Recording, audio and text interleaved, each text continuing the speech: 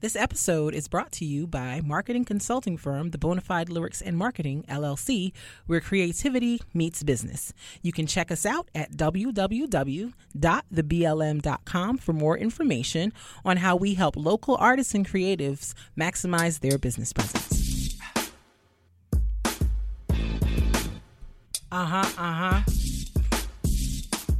Yeah, boy.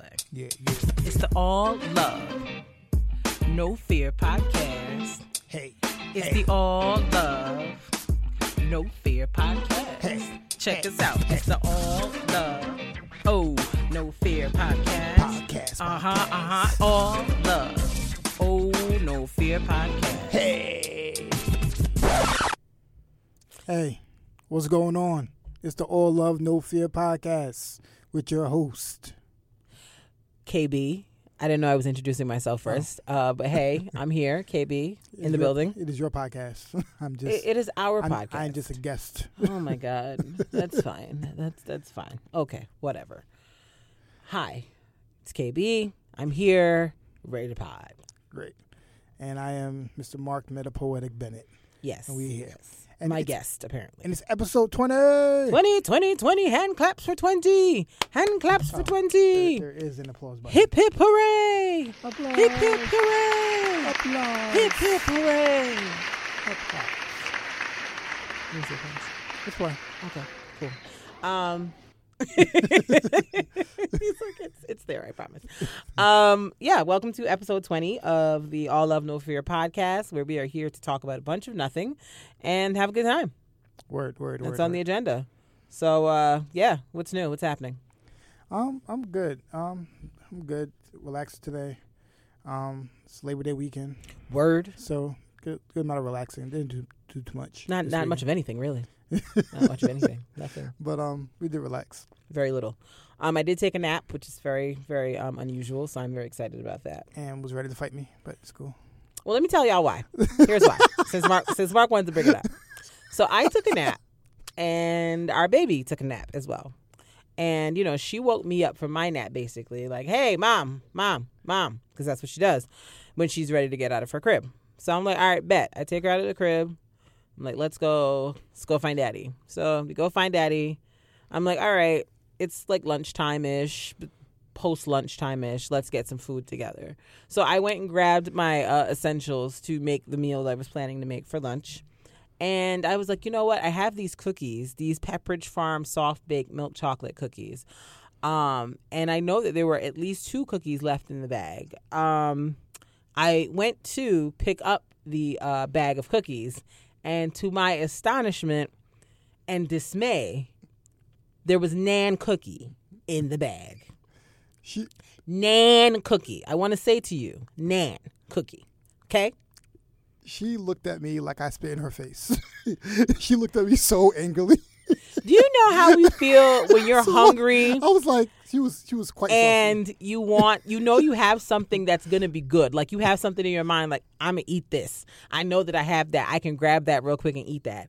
And then to be robbed of the opportunity to have the snack that you were looking forward to have. You were saucy for like a good 10 minutes though. Nah, here's the thing. Let me explain to you why I was so mad. For like 10 minutes. First of all, I was mad because I really, really wanted the cookie and it wasn't there. So, the anticipation just, it fell flat. The other reason I was mad is because Mark typically does not eat sweet snacks. Mark is a salty snack eater. I've heard Mark say that out of his mouth several times. Correct. So I thought my cookies were safe. Imagine my surprise upon discovering that not only did I have 3 cookies in that bag, which when I thought there was maybe 2. I had 3 cookies in that bag, and Mark, the alleged non-salty snack eater, ate all 3. Didn't even leave me one, because why would I want them? For what? Why would I want my snacks? That's crazy. Meanwhile, when we went to the store 2 days ago, I got popcorn. There's blue corn tortilla chips. There's all types of things that Mark could eat that Mark likes. But no, Mark went for the one snack that I like, that I wanted, and ate all of them. And so I was very unhappy. Like it's Very jokes unhappy. now, but Kristen she was quite perturbed. I wanted to ball the bag up and throw it at his face. I was so Like mad. Like how it looked, you might have thought that everything was cool because like she came in, she asked, she looked at it, so it was I'm glad that empty. you're so amused. It's It not was funny. quite funny. It wasn't. It's funny now, I didn't think it was funny. but then she just like, I just go walk away and just stop upstairs. I was like, oh, she is saucy.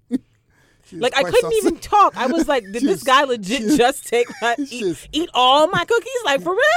She is quite saucy. I couldn't even talk. I was so mad. I was like, he can't be serious. He couldn't have eaten all those. Impossible. When I picked up that container and felt no weight in it, I said, oh. Yeah, she was quite saucy. My blood boiled. I couldn't even talk. I think I went upstairs. I came back. I just looked at Mark. I was like, I can't even take your stupid face right now because you ate all my snacks. Like I was so upset. I was Like big mad. I appreciate you holding your composure. You didn't say anything to me. I just knew you were angry from your I couldn't even talk. I'm proud of you for not just I like was flabbergasted that you ate my cookies. If there's nothing else that I thought was safe in our kitchen, it was those cookies. yeah. Everything else is fair game. I expect you to eat everything else, but those cookies are mine. Like I appreciate like the only reason I knew that because when she came down after a while I was like, hey, is everything okay? And then she died to tell me what was wrong, but I couldn't talk to you at first. I was just like, I know he didn't just eat all my cookies. I know that's not what happened. And I'm like in the kitchen cooking what like we're gonna have for lunch, and I'm like, I'm still thinking, I'm like, he really did eat my cookies. He really ate these. Like I was really, really, really bad. Really, really mad. And I know that it was probably exacerbated by the fact that I was woken up from my nap kind of abruptly and I was hungry and I just, like ordinarily, I don't think I would have been as mad as I was, but I was ready to fight when I picked up that bag and there was no cookies in there. Everything's fine now. But note to self, just lock your stuff up because spouses be hungry and they be eating your stuff. So just if you would like. Spouses be hungry. Apparently. What I told you is nothing's really safe when I'm bored in the room. Well, find something to do, Mark. There are things to do. I'm a snacker. Yes, he is a mindless snacker. If I'm doing I bought sunflower seeds for you to eat.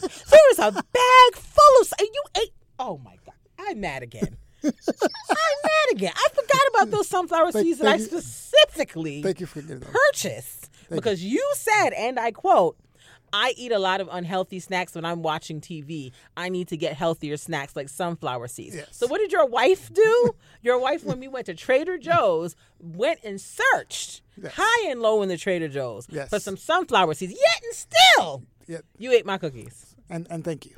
Thank you so much. For No, don't thank me. Don't thank me. You already thanked me by eating my cookies. That was your thank you. I will thank you for the sunflowers. And I thanked you when you got them for me. And you should have eaten them. I did eat some. And my cookies? No, sunflower seeds was yesterday. Why not today? What happened? Why didn't you want to have them today? They were there. I saw them. So let's go further. Let's dive deeper. Let's move on. No. You brought it up. I want to know where we're going. Well, shout out to the people on Spotify. Shout out to people in Apple Podcasts. Shout out to people in Stitcher, on Google Play This Podcasts. conversation will be continued. On Google Play Podcasts. Can you believe 8 high Shout out to people cookies?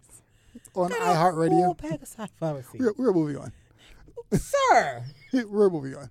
I didn't even think. Now we got to fight. We're going to record and then we're going to fight afterwards because you have a whole bag. We have to move on. We're going to move on, but we're going to fight afterwards, just so everyone knows. We're going to fight afterwards. No, just, keep your stuff locked up because people be stealing. That's fine. Word to the wise. All right. Also, just so you know, we also have a guest here.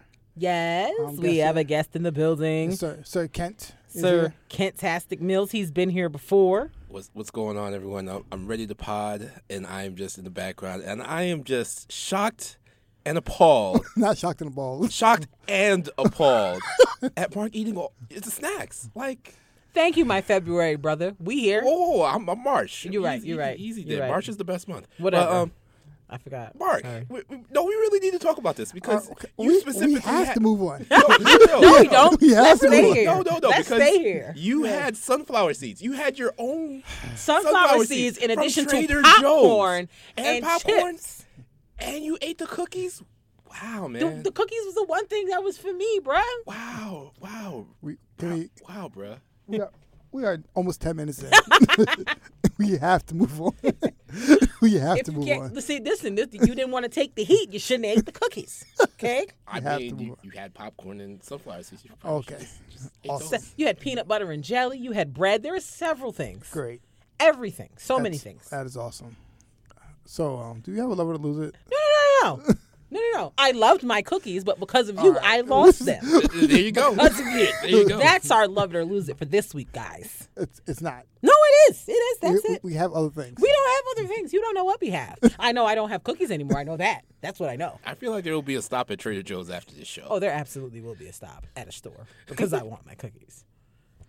I didn't buy them for everybody else. I bought them for me. Can we proceed? Didn't even ask me, could you have a cookie? You just ate them. Can we proceed? Whatever. Let's move on, folks. Let's move on. This is what marriage is about. Arguing over who ate someone's snacks or who ate someone's food. This is what it's about, people. Be informed. Okay. Moving on to our love it or lose it for the week. Awesome. Mark wants to move on desperately because he ate my cookies. And I won't forget it. This day will be marked in history forever. All right. I don't have time for you or Gasoline Kent. I have no time for either one of you. Gasoline Kent. I have zero time. I'm for just either one. back and observing. Why? Because he didn't take your side? Just enraging the fire. Enraging the I'm fire. just sitting here tapping my keys, computing the computers. Just- That's all I'm doing. You gasoline. compute computers, that's fine. Don't you take out your misguided frustrations on Kent, Mark. Just- You simmer Just enraging the flames. in your fatness. You simmer in your fatness and your egregious actions against me and my cookies. Just enraging the flames. Okay, You big man, huh? Continue. Do big man. Do big man. Are you ready? Do big man. You said this is my podcast, right?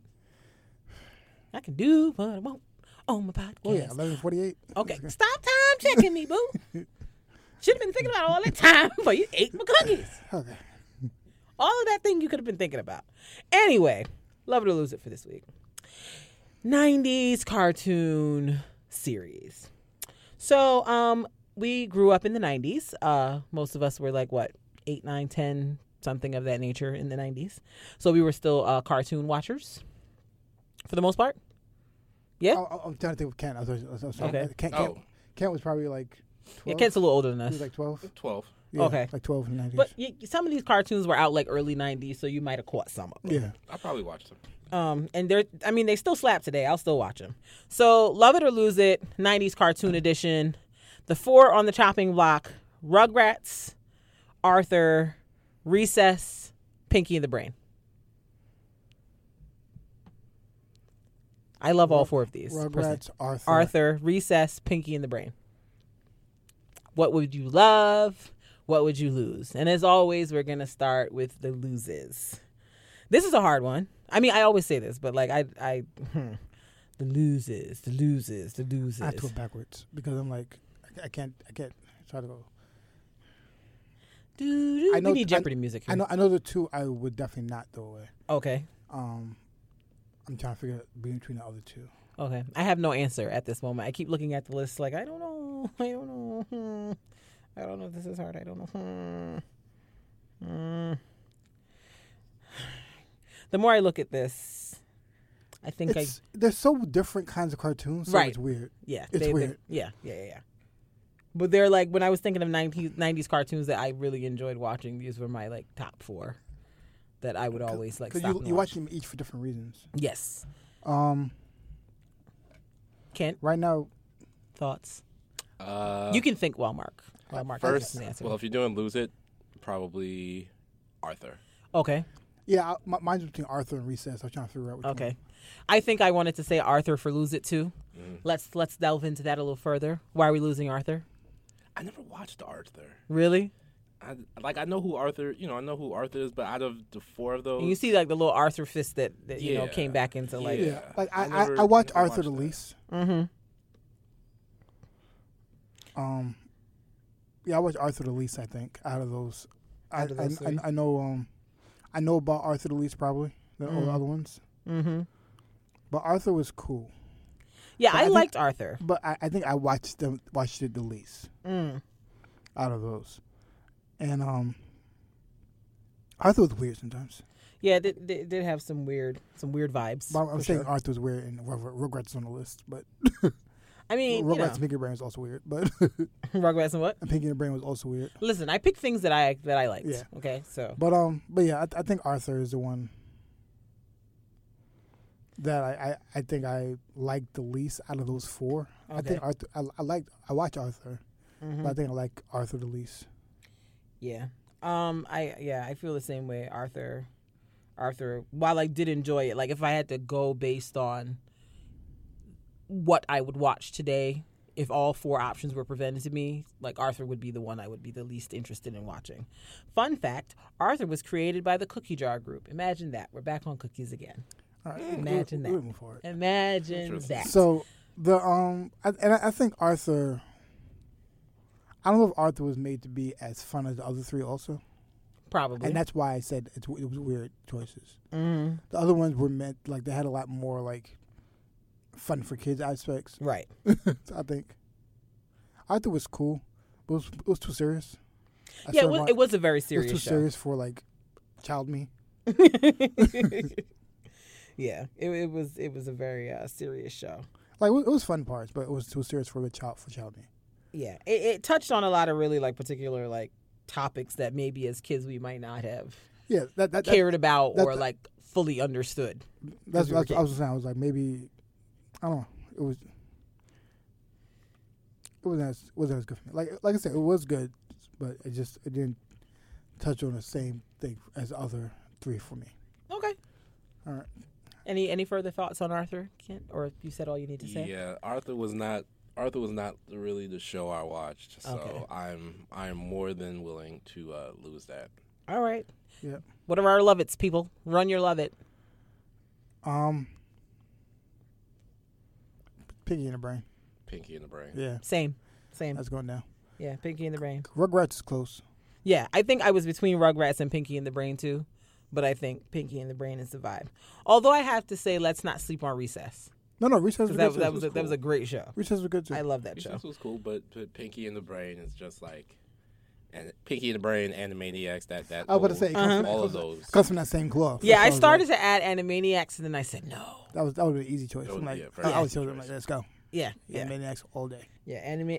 Have you ever watched Animaniacs as an adult? Be like, we should not have been watching this as kids. It's quite. Most of the cartoons that were out there were not for us. Ren They and were for Stimpy adults. was ridiculous. Yeah, Ren and Stimpy is absolutely not a child-friendly Stimpy was- And I grew up situation. with I Ren don't. and Stimpy. Ren and so it's Stimpy, like, yeah. Rocko's Modern Life, Yes. ridiculous. Yeah, those aren't Rocko's child Modern Life things at all. was quite ridiculous. Those aren't child things at all. Those should not be for children. But also that show was awesome. Like, Yeah. I think I would do a Love or Lose It the same thing because I have certain shows like Rocko's Modern Life, Recess, Doug, not Recess, Doug, all of them. That was good. Yeah. I don't think I ever saw Doug. Never saw Doug? I don't think so. Now you gotta go watch Doug. Find a place to watch Doug. You gotta find out. Is Doug owned by Disney? Because if it's owned by Disney, it won't be on the Netflix or anything. Just being honest. If it's a Disney valid. if it's a Disney owned situation, I don't know where you're gonna find it. That's a valid statement. It's very valid. Until Disney rolls out their platform, we ain't gonna see nothing. But yeah, Pinky in the Brain. Like I literally used to walk around saying "Narf" all the time, like a complete nerd. Yeah, it's on Hulu. Narf. And Amazon Prime. Oh, okay, good to know. I got Amazon Prime. That's lit. Narf. Sorry. Oh gosh. We're Pinky and the Brain. We're Pinky and the Brain. One is a genius, the other's insane. We're laboratory mice. Their genes have been spliced. It's Pinky and the Brain. Brain.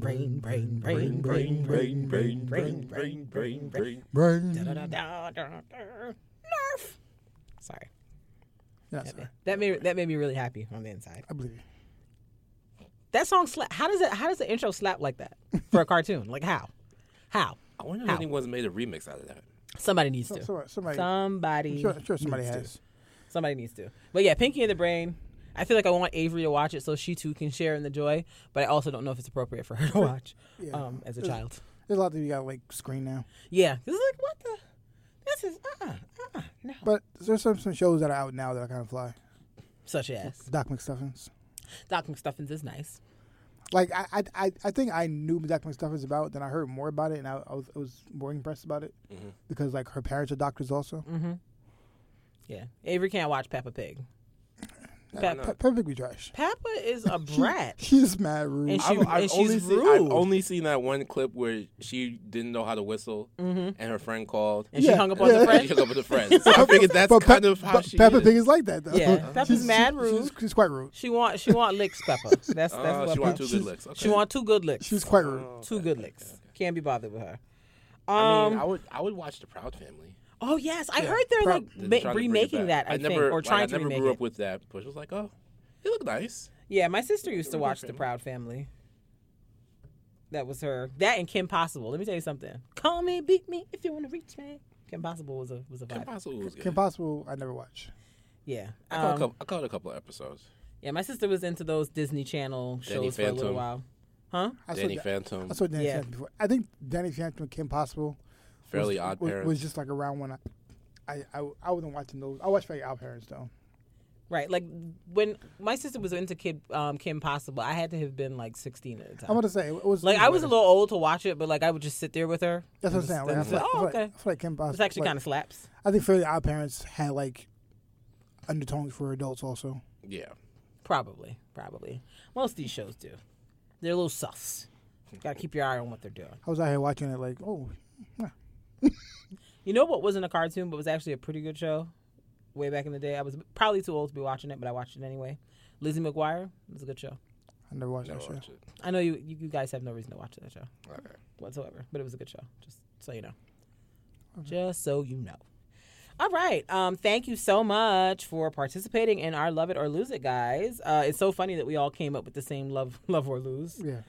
I don't know. I was expecting some diversity in that answer, but that was it. I mean, honestly, if one of you had said you were losing Rugrats or Recess, I would have just thrown you away, like as a person I know, because that's an unacceptable choice. The only acceptable choice here was Arthur, to be honest, for the Lose It. That was really Wow. That was really the only acceptable choice. Anything, fine. if you said Pinky the Brain, I'd have been like, oh, well, let's get the divorce papers drawn up. We're done. That's fine. After you ate my cookie. Like, that's last straw. We have to move Last on. straw. No, we're not. No, we're not. We have It's to. probably going to come up again. Yeah, moving on from our Love It or Lose It for the week. And Kent over here just watching like he's watching tennis, like, boom, boom, It's like boom. U.S. Open it. U.S. Open it here. All right, let's Hey, Coco Gauff versus Serena Williams. let's continue. No, we're going to move on? Okay, great. If you can't take the heat, why don't you stay out of the cookies? Great. So if anybody else has any comments on our Love It or Lose It, please email us at alllovenofearpcast@gmail.com. Or you can message us on our website, alllovenofearpcast.com. You can look at there. You can comment on our post and on our podcast. Guys need some cohesion. Need some cohesion. We do not need cohesion. We can do whatever we Need want. some cohesion in this podcast. There is cohesion. There's a common thread of cookies that keeps coming up. Okay, so I need you to just get on board. Anyways, let's move on to our main discussion topic for today. Let's be serious. Let's get back on track. So what we want to talk about today, is this concept of like social media outrage about everything. In this week, I've seen like a few things that have just given me pause and made me feel like maybe I want to delete social media because you ninjas just be doing the most of the most. So in case you have been under a rock, Missy Elliott was honored at the VMAs last week for the Video Vanguard Award, and that's basically for a person who has done like revolutionary work in like music video development and stuff like that. And as we all know, Missy Elliott videos are amazing. Like to this day. Every time I see that video, that it cracks me up. But to this day, her videos are like almost 20 years old. Some of them, like I think the one where she's in the bag, Can't Stand the Rain. yeah, Can't Stand the Rain. It's like literally 20 years old, and it still looks like it could be a video that was made today. So she was honored at the VMAs, and she did a performance as most Vanguard awardees do. Rihanna got it one year and she performed. J-Lo got it one year and she performed, and when you went on social media, the responses were like, there were people who were like, yay, go Missy, this is well deserved, blah, blah, blah, blah, blah. But then there were people who were like, oh my God, so let me backtrack. In the Missy Elliott videos, Work It there's definitely a little Caucasian young lady who dances.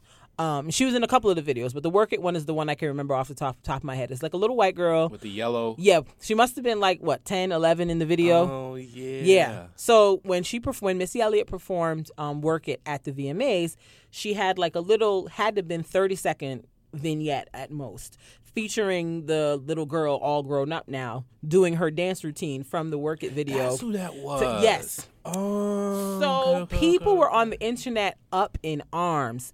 Like, why did Missy Elliott give her a platform to do this? And now, because I guess people's thought process was the media coverage about the performance ended up being more about the young lady I think her name is Ashley. I don't want to be a liar. This is why we need an intern so somebody can look this up.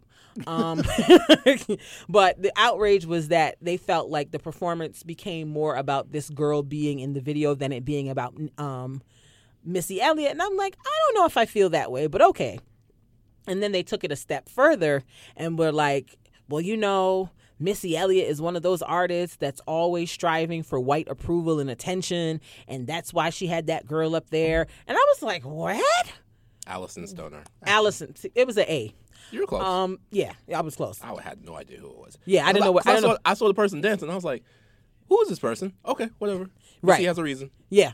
But just the fact that people dragged it to that extreme and said that she should not have had her up there, and by her having her up there, it was an attempt to garner white attention. I'm like, huh? That doesn't make any sense to me. Like, and then people were saying, oh, well, she only had 7 minutes to perform, and that's what she chose to do in 7 minutes. I was like, first of all, Missy is 45 plus. If 7 minutes is what she was going to give them, 7 minutes is what they was going to get. And then we know that Missy's been sick for years, so maybe she ain't set up to be out here Tootsie rolling for 15, 20 minutes like some of these younger girls can. But the fact that the thing that really bothered me was she brought the girl up there to garner the attention of white people. I'm like, huh? I don't get it. I'm confused. I'm gonna give my That's response weird. after you go. Help me understand. After you go through all the instances. Like I was flabbergasted by people saying that. Like I have a lot of takes on that. Because in my mind, it made sense for her to have that little girl up there because that girl is iconic. Like when you see her videos, it's like that little girl stands out. And people were like, trying to make comments about, oh, well, from the time she did that, like her having the girl in the videos to begin with was a cry for white attention. And then having her on the VMA stage was another cry for white attention. I was like, okay. And they pulled up these videos of like her on Ellen and all this stuff. It was a mess. So the social media outrage about that was like bananas to me. Then, as we know, Mr. Dave Chappelle came and gave us a Netflix special. And people were also outraged about his content in the special because he made jokes about people in the trans community and things like that. My whole thing was, have you ever watched Dave Chappelle? Also, the special is called Sticks and Stones. Sticks and Stones, yes. Sticks and Stones might break your bones, but words will never hurt you. Yeah. It makes sense. That's okay. Okay, so we're there. So the outrage, people talking about cancel Dave Chappelle. He's saying these things. I'm like, do you guys realize that Dave Chappelle has been consistent in content for the last 20 years? Chappelle's show couldn't be aired today. There's so much stuff in Chappelle's show that is offensive. Like there's no way that a network would greenlight that show. Nobody would do it today because there's so much about it that's offensive. And we'll get back to this, but I'm just like, he's a comedian. What are you expecting from a comedian? Like, I don't understand what people want. And then the other social media outrage thing that kind of got me irritated this week was the Popeyes chicken sandwiches. So, sidebar, Mark and I did not get a chance to try any. Did you get any, Kent? No? I got none. No, we tried. I did try what was it, Chick-fil-A macaroni and cheese? I mean, listen. If Mama didn't make it and bake it, and plot twist. Speaking of mac and cheese, I have a story about that.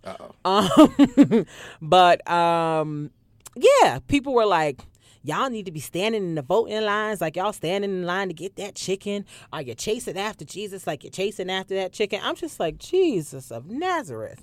Can people live? Like, so just social media just had me like in a tizzy this week because people are nuts. Yeah, People are absolutely nuts, and they should never have the internet. And the chicken sandwich thing was driving me crazy because It was like super stupid. because someone made a post was like, anytime like the Shamrock Shake comes out, or if something When pumpkin spice lattes hit the market, I don't hear nobody saying nothing. no one says like, oh, iPhones. why are the people in the line? Why aren't these people in the line out voting? Like no one says that. Right, like when iPhone, like you said, when iPhones come out, when shoes come out, when concert tickets. I like, heard when shoes come out, but I never hear it when it comes down to things that we make fun of white people for doing. That's what I'm saying. Yeah.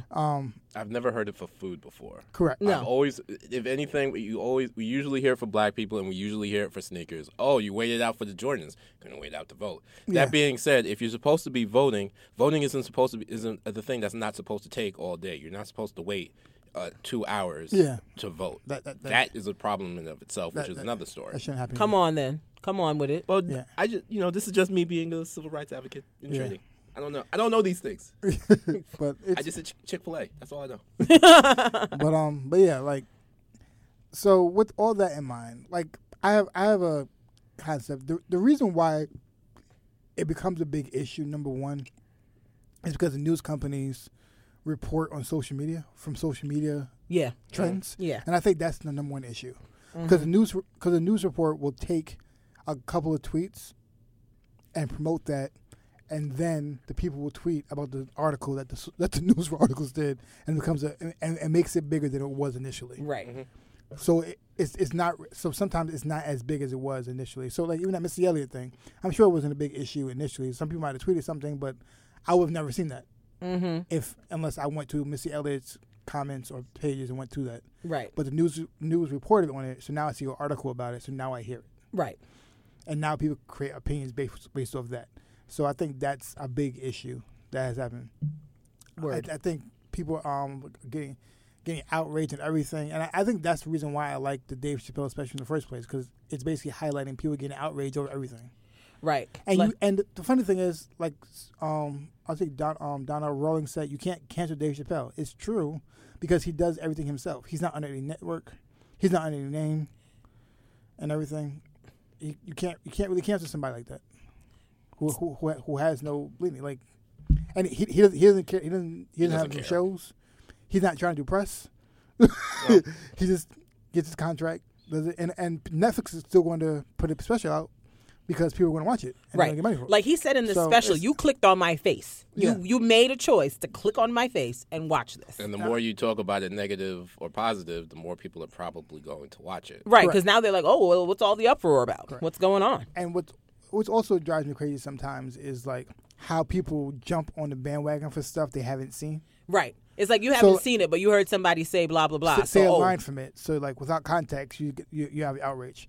And also the people who don't even support you in the first place, like the people who did not like Dave Chappelle in the first place, now are campaigning to let him go. It's like that's what drives me crazy too. You weren't supporting him in the first place, so now you have a reason to prove why you weren't supporting him. Right. Like, here's the thing. Dave Chappelle has done and most comedians, if we're being honest, because Dave Chappelle is definitely not the worst of them. Like, there have been some comedians I can't even watch because the stuff they have said is, like, just downright offensive. Like, I can't deal. Like, I just can't watch them. And don't get me wrong. There were moments in that Dave Chappelle special where I was like, I don't know. But also, I know what I'm coming to when I'm coming to a Dave Chappelle special. Like, I'm not coming here for politically correct jokes. I'm not coming here for somebody holding my hand and coddling my feelings. I'm coming here to hear somebody say something that's probably going to offend me, but also make me feel bad about myself because I'm laughing about something that really I shouldn't be laughing at because it's not cool. And once again, it's called sticks and stones, meaning he's trying to say a bunch of words. He's going to say words to show you that it's not going to hurt you. You'll be fine after. Right. Like, I feel like that was the whole purpose of that special, right. to do what it's doing. Right. It's like, we part of why we enjoy comedy, or at least why we used to enjoy comedy, is because comedians would say things that we, as the average Joe or Jane, felt like we couldn't say for whatever reason. And so the comedian was saying it for us and giving us the space to hear it out loud and be able to laugh at it if we wanted to. And so this expectation that comedians have to follow this politically correct way of speech is interesting to me. Yeah, like honestly, if we go to most comedy clubs and people who trying out material, I'm pretty sure most of it's inappropriate.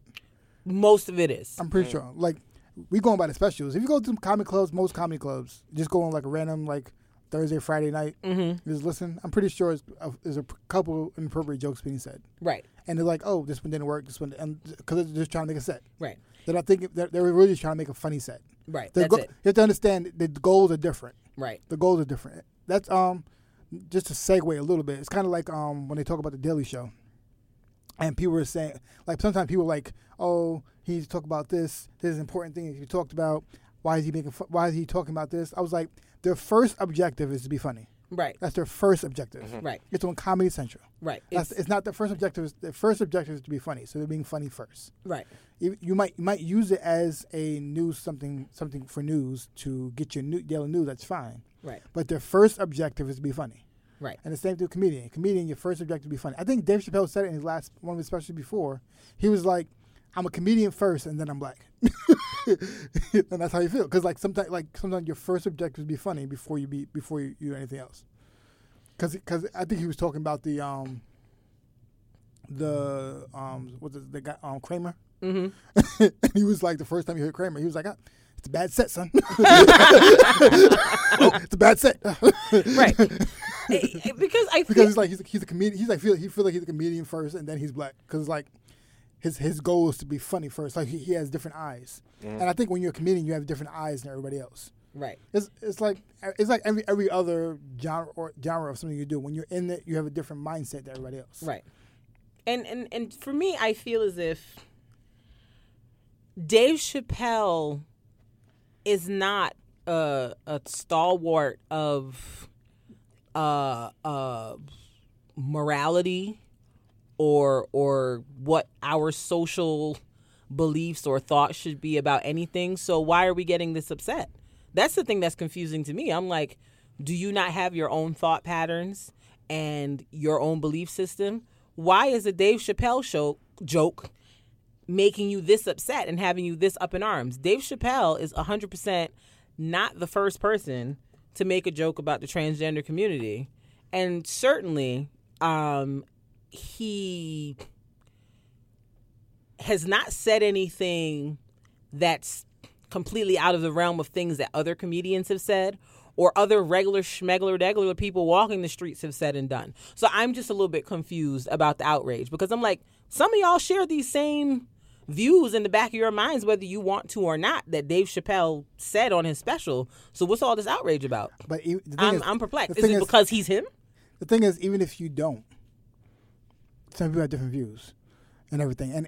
And if you don't want to hear it, then just don't watch it. Also. That's what I'm saying. That's really the main thing. You could just because you know the type of content he puts out. So if you go and watch a Dave Chappelle show, I don't understand what you're up in arms and flustered about. For instance, Tosh.0 be kind of offensive. I can't take Tosh.0. Something about him just gets under my skin. He's quite offensive. So sometimes I'm like, absolutely, I'm not listening to him. So right. I just stopped watching him. Right. And then I'm cool. I'm good now. That's it. That's it. I just stopped watching him. That's it. And now I'm good. Right. Like Lisa Lampanelli. People think she's hilarious. I can't take her. Yeah. Like literally her comedy, just something about it just irritates me and I can't watch it. So I don't watch her. Whenever I see something with her coming up, when I see it on Netflix, I scroll right by. I see it come on Comedy Central, I change the channel. We have options, people. Nobody is forcing you to consume anything you do not want to consume. And there's mad comedians. There's so many. If Dave Chappelle isn't your cup of tea, there are like a million more that you can find that are more your cup of tea. Check out Bill Burr. Well, maybe not, because Bill Burr is slightly offensive too. Yeah. I may like slightly offensive comedy, which is fine. What's his name? Jim Gaffigan. Safe. Check him out. Like people always talk about Patrice O'Neal. Patrice O'Neal was quite offensive. Oh, seriously. A lot of black comedians are incredibly offensive. Like, my God. Like, if you really listen, you're like, this is I'm flabbergasted. Go listen to Kevin Hart if you want some safe, clean comedy. Yeah. Just leave me alone. I don't want to hear you going back and forth about Dave Chappelle. If you don't like it, you don't like it. You don't like him. You're offended. And don't get me wrong. I'm not saying that everything he said is okay. Yeah. I'm not saying that trans people don't have a right to be angry, a right to be upset with what he said. Just don't listen. Just don't give him clicks then. Yeah. That's it. If you know that he makes jokes about trans people and that's offensive to you, just don't watch it. Don't watch it. There are hundreds, but I tell you, hundreds of comedy specials on Netflix. You can skip right over Dave Chappelle and watch anything else. This is going to sound crazy, but we have to stop feeling like everybody who has a public voice needs to be an advocate. Exactly. Because like that is what the problem is. That ain't their job. A lot of times people want everybody to be an advocate for something. That's why people got upset with Kevin Hart before. The actual advocates are the elected officials that run this country. Yeah. Those are the actual advocates. Everybody else is just doing it because they feel like it. Does not have to be a public advocate. They don't. They don't have to be. They don't. You might want them to be, but they don't have to be. They don't. They can do and be whatever they want. That's why I've said before, I do not understand this like obsession that we have as a country with celebrity worship and expecting them to be things. They're just regular people that happen to get paid for a talent. Any of us could be a celebrity in reality. Like, a lot of them are really just regular schmegular people who happen to be good at singing or dancing or telling jokes or something else. Yeah, and if they don't want to be an advocate for that, they don't have to. They don't have to be. And I think, people say I bring up Rihanna all the time, but she's legendary. I remember one time, like a couple years ago, like people were talking about Rihanna, how she was dressing and how she was getting all these tattoos.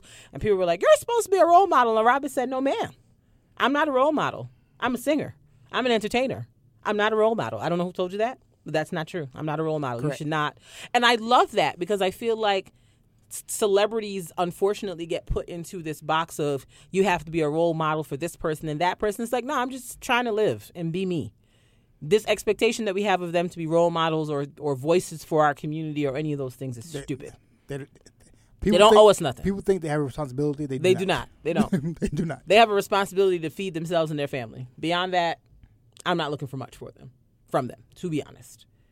And maybe my expectations and bar is low when it comes to other people, but I don't feel like Dave Chappelle needs to be an arbiter of black community thought on anything, really.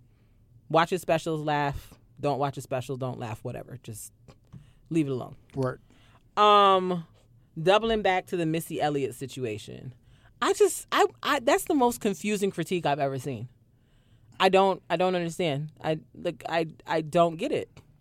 Like why is it that this woman who is like well deserving of this award, because literally her videos, I remember when she was putting out videos actively and you could see when people were trying to copy what she was doing in her videos. She was the standard for videos for a stretch there. So why couldn't we just be happy for her and just say, okay, good job. You came, you got your award, you gave us some hits, you gave us like why all this negativity?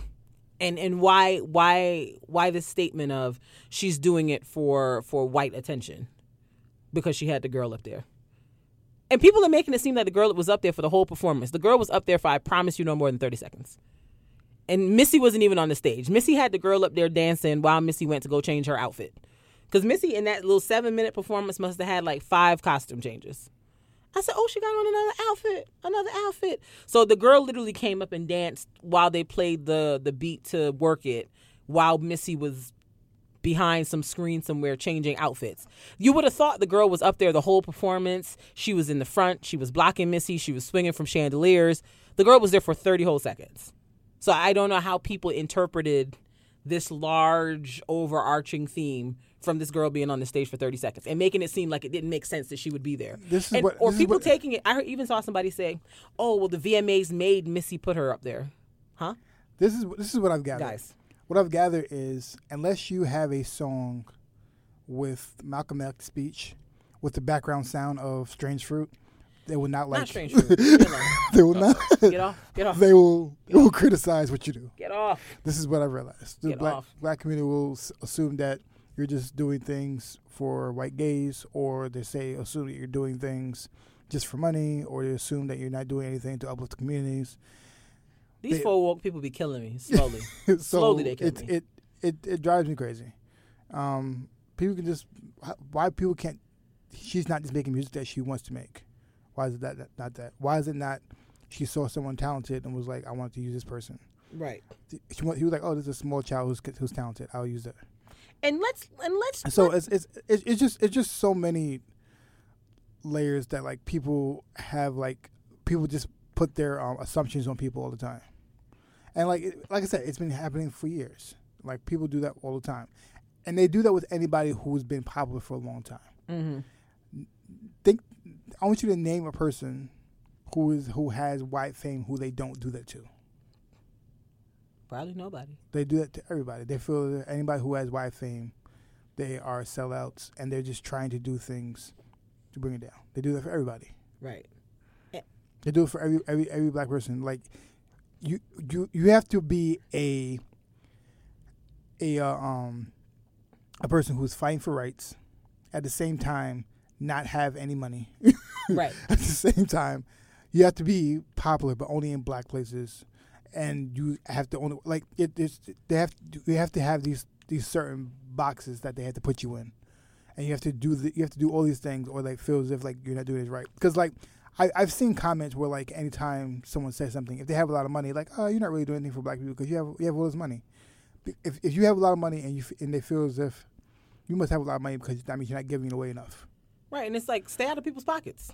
You don't know what they're giving away or not giving away. And they don't owe you anything. They don't owe you anything. Because I remember they were doing that with Maxine Waters. Oh, really? Yeah, they kept saying like this. Well, yeah, but she lives in a mansion. Yes, I'm like, why shouldn't she? But what is that? Why shouldn't she? She's a politician, so should she live in a shack? Like, I'm confused, guys. I was so confused. I was like, confused. But what does that mean? I don't. And the fact that people had to come and be like, oh, well, her husband owns his own, like, auto repair. Like, it's like, why does anybody have to explain why that woman lives where she lives? She's a 70-something. She's somebody's grandma. If she don't live in a house, I don't understand I'm confused, guys. She can't live in a house where she can see her grandkids at? What's the problem? Like, people think that if you're, like. You have to, like. And the people who say you should stay in the hood the whole time, I feel like they don't have kids. Can't.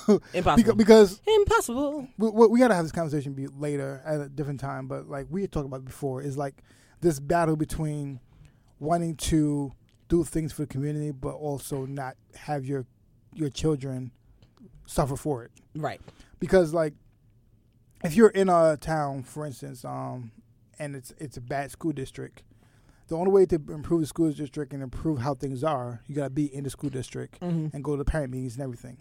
But also, as a parent, you're like, but if I could have the means to bring my child somewhere else to a better school district, I would want to do that also. Right. I don't know if I want note that better doesn't necessarily mean white. No. Because that's sometimes what people mean when they say better. I'm just talking about better in terms of they have better resources, better resources for my child. So a lot of times, people do that, but it won't improve the school district you're in. Right. Or it won't improve this, or you want to move out of. A lot of people want to like if they live in a low income area, want to move out, but that doesn't improve it because all the people with the talents are moving out, so that's not helping it. But on the flip side, but that means now I have my children are going to have to be in that area, in that neighborhood, for the purpose of uplifting. So like you feel like you compromising your children for your community, and like that's a lot of times how people feel. A lot of times. I don't think either side is right or wrong, but I think that's where the dilemma I think a lot of times is in low income neighborhoods. That dilemma of letting having my children go through the process to make the community better, and like a lot of people, and like I can't tell anybody to do that. Right. That sounds crazy to me to tell somebody, no, you need to stay in that school district to make it better. I know your children are suffering, but no, that's fine. You got to make the community better. Like that sounds crazy to me. Right. So I think that's a dynamic. We have a big conversation about that later. Yeah. But I think that's that kind of plays into that. Right. Like to me, I just was annoyed with the negativity because I'm like, she's the first female rapper to get this Vanguard VMA award. I'm like, why could we just not have celebrated that? Because Missy Elliott is 100% one of our greatest artists who really has not gotten her flowers. In the way that she should. I think a lot of people, respect her and respect what she does, but I don't think she's recognized as she should be. So I don't understand why we and when I say we, I mean we as black people, just couldn't be happy for her and why we needed to put that negativity out there. Yeah. And people don't understand that. Like, and so what if she's doing something for white attention? That's her business. What that got to do? So? And she's one of the people who, one of the women who also write, produce, and everything. Right, herself. like the woman, she just got inducted into the Songwriters Hall of Fame, I believe. Yeah. And I think she's the first black woman or first black rapper to do it, or black female rapper or something like that. Yeah, it's like she wrote for herself. She wrote for a lot of Leah. Mm-hmm. She wrote for a lot of Sierra. Right. She wrote for some Mary J. Blige. Right, like she wrote for a lot of songs. She's accomplished, and to try to reduce that to a 30-second appearance by somebody who was in one of her videos. It wasn't like it was some random. It wasn't like it was Ariana Grande or one of them random girls up there. It was somebody who, if you watched any of her videos, you would be like, oh, wait, that's that person. So it makes sense to me that she would be there. Like I just was so confused. If the media was putting the woman above her and everything like that, I'm not blaming her for that. If the media was doing that. It was very annoying. Media's trash. Media has been trash for years, though. Hot trash. Hot garbage. And then the last thing that we brought up was what? The Popeyes chicken sandwiches. So let's be clear. Black people are allowed to have fun. Black people are allowed... I didn't get that memo. Yes, black people are allowed to have fun. I need that email. Black people are allowed to be joyful. What? Black people are allowed to be whatever they want to be and do whatever they want because they are autonomous people. If they want to get on a line and wait for an hour for a chicken sandwich, that is their business. That is their right. They can do that. It don't have to be well, are you doing this? Are you doing that? I just want to stand online and get a chicken sandwich. Is that cool, sis? Can I do that? Everything does not have to be revolutionary. It doesn't. I could just want some chicken. Jesus. Everything does not have to be revolution. Everything does not have to be. It does not have to be. It doesn't. Right. Like I saw a video or picture of a young man who was out there registering people to vote while they were waiting. That's cool. I ain't got no problem with that. Do what you got to do. But stop shaming people for just doing regular stuff. Let them live. If they want to go stand online for a chicken sandwich, that is their right. That's their time. That's what they want to do. See, let them be great. But peep that. You just brought that up in terms of the kid who did register people to vote. That's them taking the initiative to do that as opposed to complaining about somebody standing online. Right. So I think there's a difference in that. And for me, I thought it was like wild that everyone was trying to get this particular chicken sandwich. So to me, I see it more as a case study because it's like, all right, 6 tweets, one article in BuzzFeed, and that's what gets it popping. Like, honestly, that's impressive to me. What I realize is like having the right person, right connection, share your information is really how things work. That's how things work. Like I'm looking at it as a marketing thing. To me, I don't really care that, black people are doing this. I'm looking at this at the fact that there was not one commercial on TV. On TV about this chicken sandwich. No radio commercial. No. This was all Twitter. This was all social media. And 2 people making a video. Uh-huh. 2 people on BuzzFeed. One person on Root.com writing about it, and boom. Yeah, it's a case. Blow up to it. It's blow up. It's a case study because of so many reasons, though. Right. Yeah. Like for me, that's interesting. I think just a case study for a lot of reasons. Mm-hmm. Number one, it was like the power of social media, but also like a lot of people were looking for an alternative to stop feeling not feel guilty about Chick-fil-A all the time. Because Chick-fil-A is delicious, but like it's real conflicted. My coworker calls it homophobic chicken. Because there's one by my job, so we go there sometimes, and I be feeling bad, like I should really stop eating this chicken because they really are like homophobic and proud Trump supporters. I'm just like I should really just not eat this chicken. Well, and I've been resisting the desire to eat it. At least half of the fast food companies they are. Yeah. So, but you shouldn't really be eating fast food anyway because you should be, your body's a temple. You should be healthy. I try and eat salad all the time. Yeah. You ain't got to lie. We all eat fast food. Well, I try and get my beef patties. That's how I eat. Beef patty. I wanted one of those the other day. I had a beef patty yesterday, but we got to stay focused. Focus. Yeah, like the other thing with the Popeyes chicken sandwiches that got me was y'all will go out here and promote these Popeyes chicken sandwiches, but you won't promote your friend's business or support your friend's business, blah, blah, blah, blah, blah. I'm like, unless my friend is making chicken sandwiches, I'm not seeing what this conversation's about. And to go off of what you said before, shaming someone to support you is not support. Right. It's like just literally shaming. Like literally, I don't want anything from you now because you're over here trying to make me feel bad for having the choice. Can y'all post out with that? Like, because like it's always the people like, y'all not supporting me, but you support this person over here. I'm like, maybe there's something I like about them better. Did you think about that? Maybe you should make better chicken sandwiches. Maybe you should have a better product. Maybe you should have better customer service. Maybe your marketing is trash. Yeah. Maybe your marketing is trash. You need to talk to Mark and Kristen over here to get your marketing up. Like something. You know? Because like ad drop right there. Right. Mm-hmm. Right. Yeah. The BLM LLC. Word. Listen. Word. I'm just saying. Yeah, but like it's true. Like it's a lot of factors. Like people I can't take the complaining small business owners. Don't complain to me. If you complain to me, I'm not going to buy your product. I'm not going to. Right. Like if your marketing strategy is to whine, I'm not interested. I'm not buying anything about your product. Because Lord knows I do not enjoy a whiner. I don't. I do not enjoy a whiner. I will not buy a product for whining. Sure won't. I don't know how many. I don't think that many. I don't think people out here getting businesses after those posts. It's not people like, oh, you know what? My friend does have a business. Let me go on over here and buy. No, let me go to the Crown Fried Chicken. This person made me most of the time she's like, she don't get off my social media with this foolishness, all that whining, whining you do, and your real friends is in a group chat talking about you and why you on the internet whining about stuff. That's what's happening. Yeah. If you want to know the true tea, just stop whining. Please stop it. Whining is BLM tip. Whining is an ineffective marketing strategy. Just market better. Just do better. Just do better. Here. Yeah. You got time. But like I just got so annoyed with it. Like, you need to be chasing after Jesus, like you're chasing after them chicken sandwiches. Why can't I do both? Why? Maybe I'm talking to the Lord as I'm on that 1 hour line. You don't know what I'm doing with Jesus. Worry about yourself. Word. People get on my nerves. Worry about yourself. Like the little girl from that video said, worry about yourself. Worry about yourself.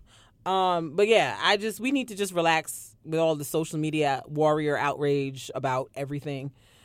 Stop. Like a part of me can't wait for the day when you just don't have internet. Like I can't wait. You're going to have to, I'm sorry. I can't wait till y'all don't have internet. Because hold it in. I can't wait till y'all don't have internet no more. Because y'all act up all the time. And it's annoying.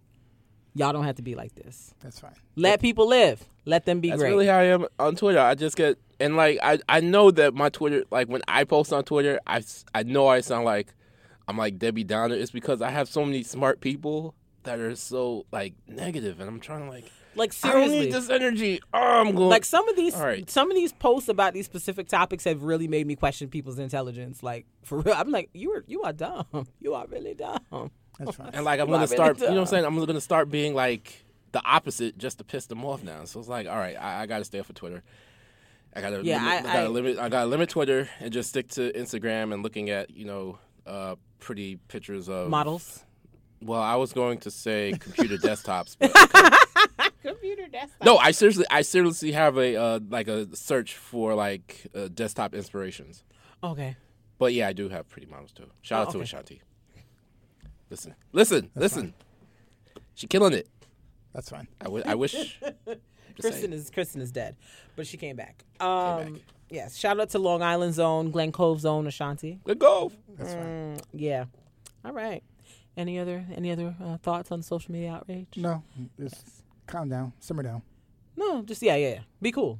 Simmer down. I don't want y'all to not have internet, but like you're making a case for why you shouldn't have it. Some of you. Just be cool. You live, let people live. Everybody wins.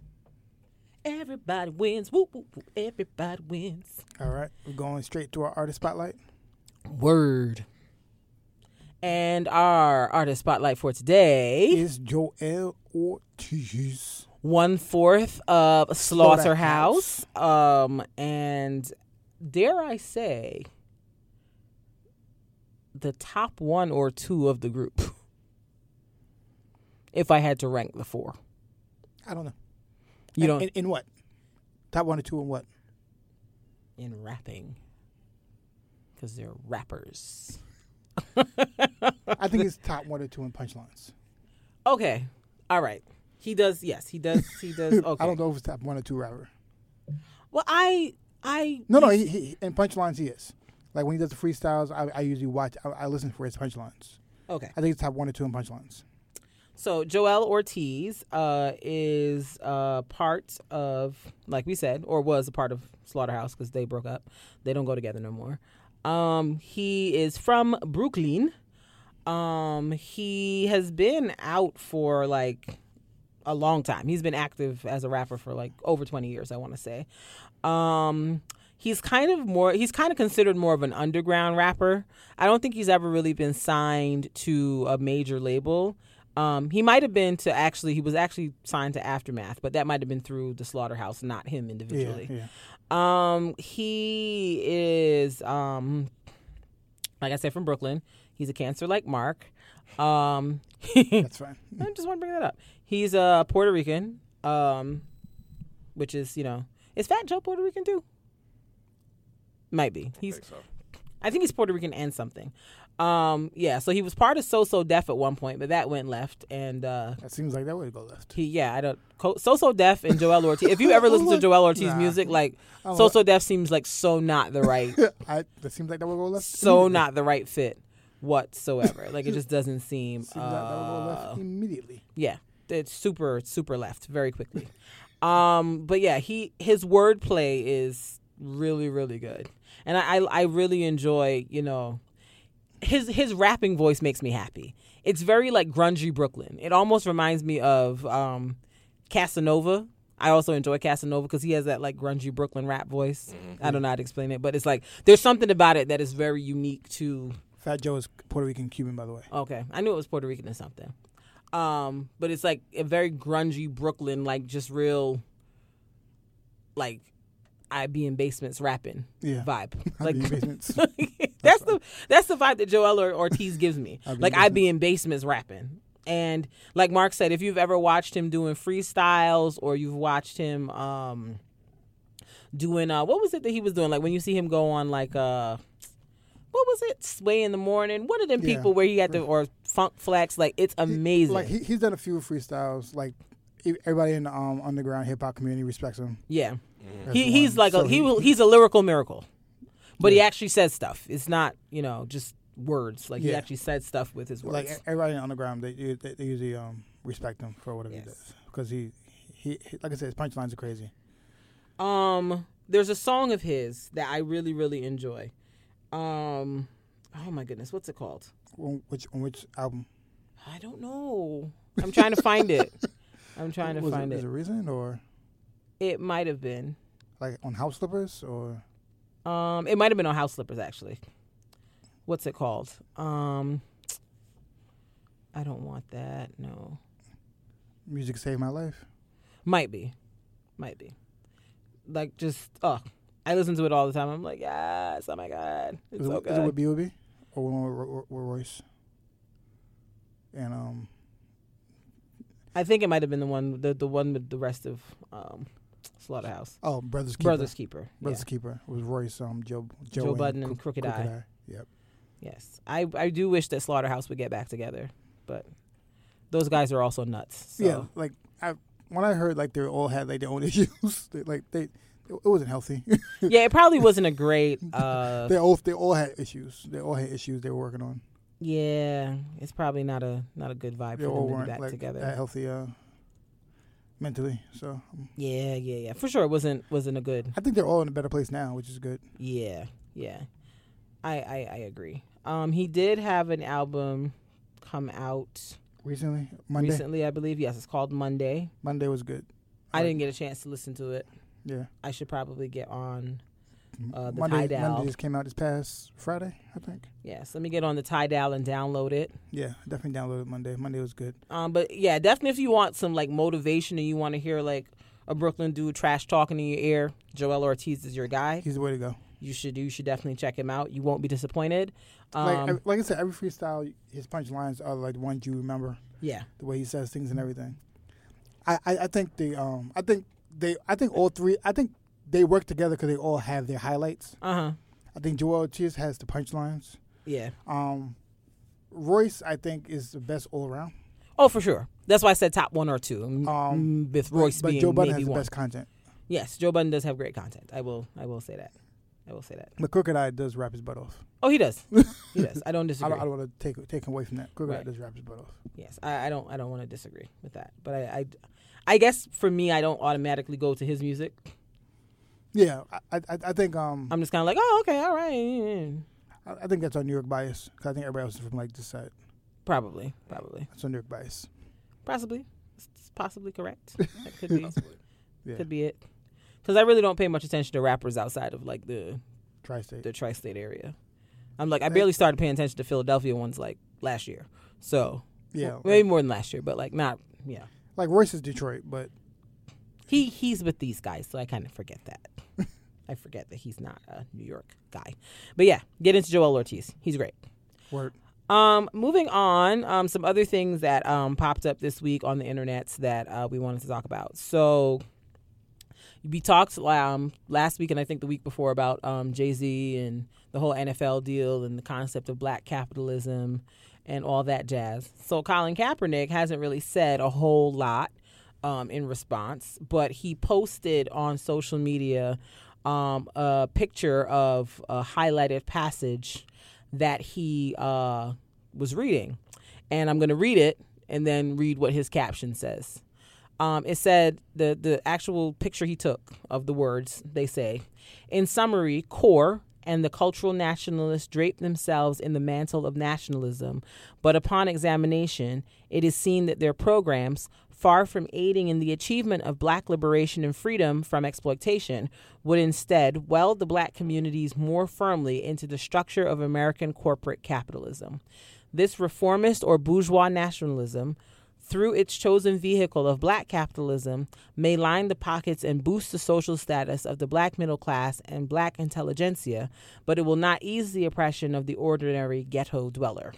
What CORE and the cultural nationalists seek is not an end to oppression, but the transfer of the oppressive apparatus into their own hands. They call themselves nationalists and exploit the legitimate nationalist feelings of black people in order to advance their own interests as a class. And chief amongst these interests is their desire to become brokers between the white rulers and the black ruled. I was like, oh, okay. And I oop. And then his caption says, reading always gives me clarity. And then he quoted, what they seek is not to end oppression, et cetera, et cetera. I'm like, well, all right, Colin. People, the news, like you said, they take things on social media and report it. So they reported it as him taking shots at Jay-Z, which he might have been, which he also might not have been, because he never said that. He literally just posted a passage and said, this, gives me clarity. Reading gives me clarity. That's what he said. And I wanted to hear your thoughts on what he posted. Well, yeah, I think it's... It probably is a shot at Jay-Z. Probably a shot at Jay-Z. I'm not going to... I'm pretty sure it is. Take that away at all. Oh, and the passage came from Black Awakening in Capitalist America by Robert L. Allen, and it was written in 1969. Okay. The only... I would have to read the book to go more into it. Right. That's why I was like, let me figure out what book this is, because I would like to see if I can get a copy of it and read it. What I don't like is someone taking a passage from a book and then we're just going to run with it. Number one. I understand the concept of the passage, of what they're trying to get to. Right. And I believe that might happen in certain cases. I don't think that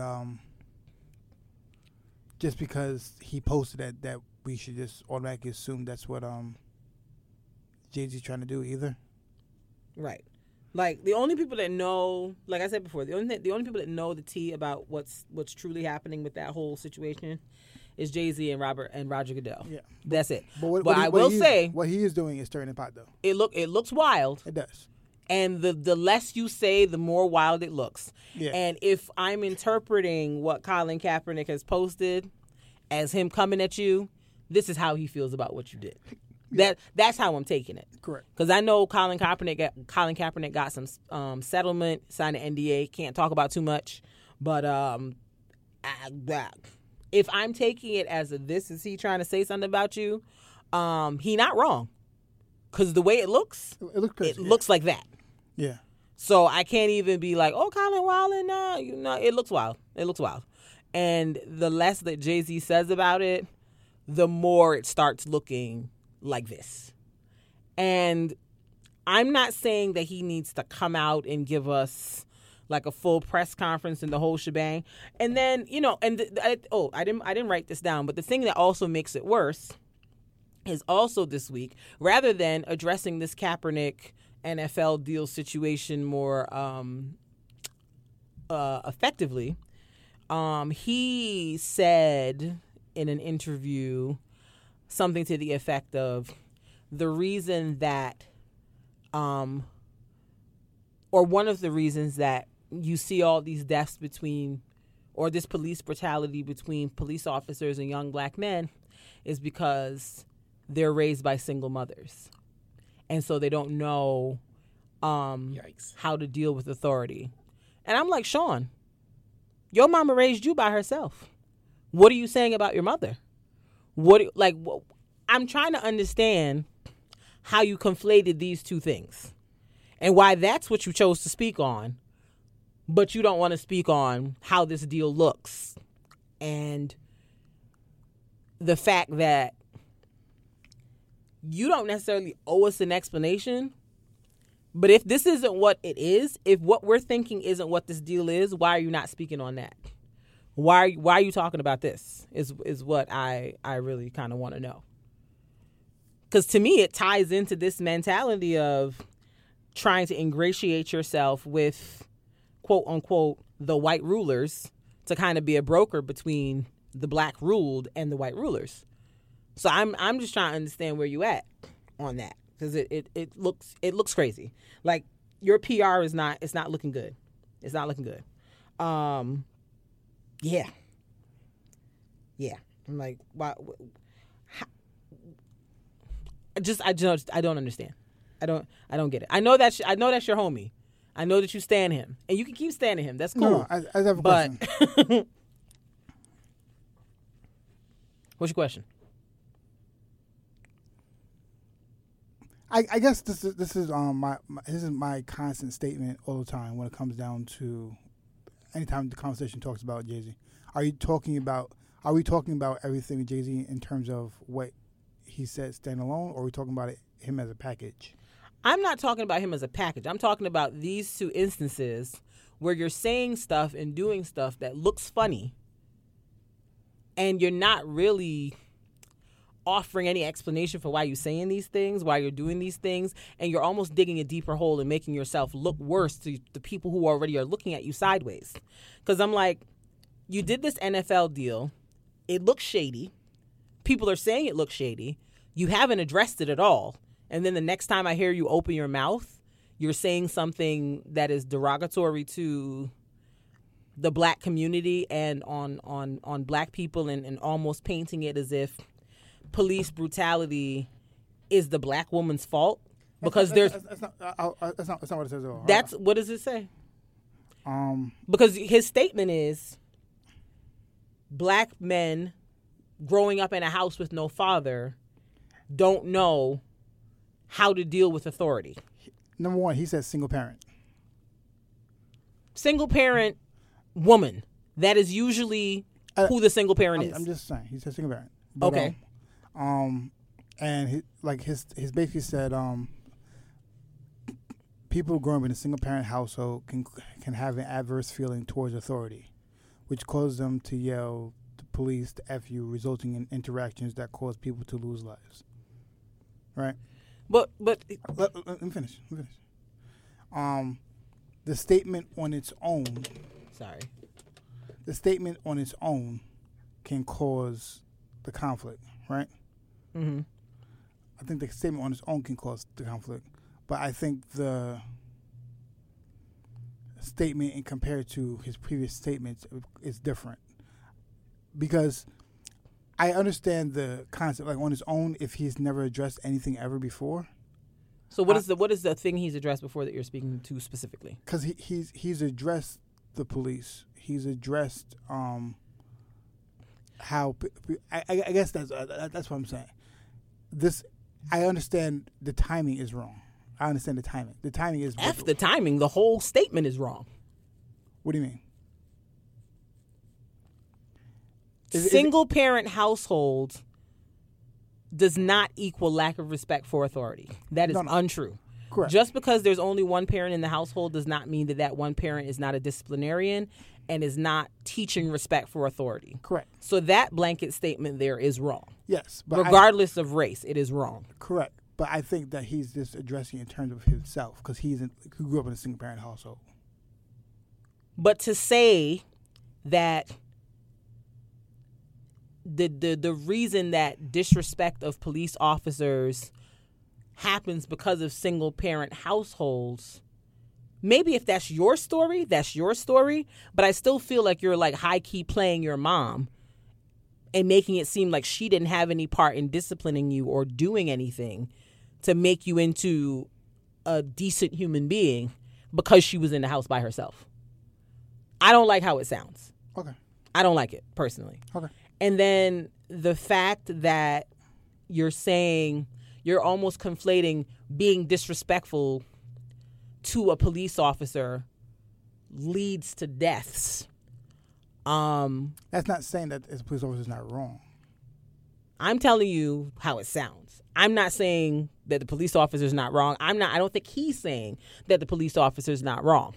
But that's why I said. But the fact that he's that's what I said in comparison to what he said. That's why I said that. That's okay. That's why I made that statement. Okay. That's what I'm saying. Are you talking about in terms of the statement by itself or comparison? To the statement by itself sounds crazy. Correct. And that's what I said in comparison to what he said before. He's always said the police are wrong. Right.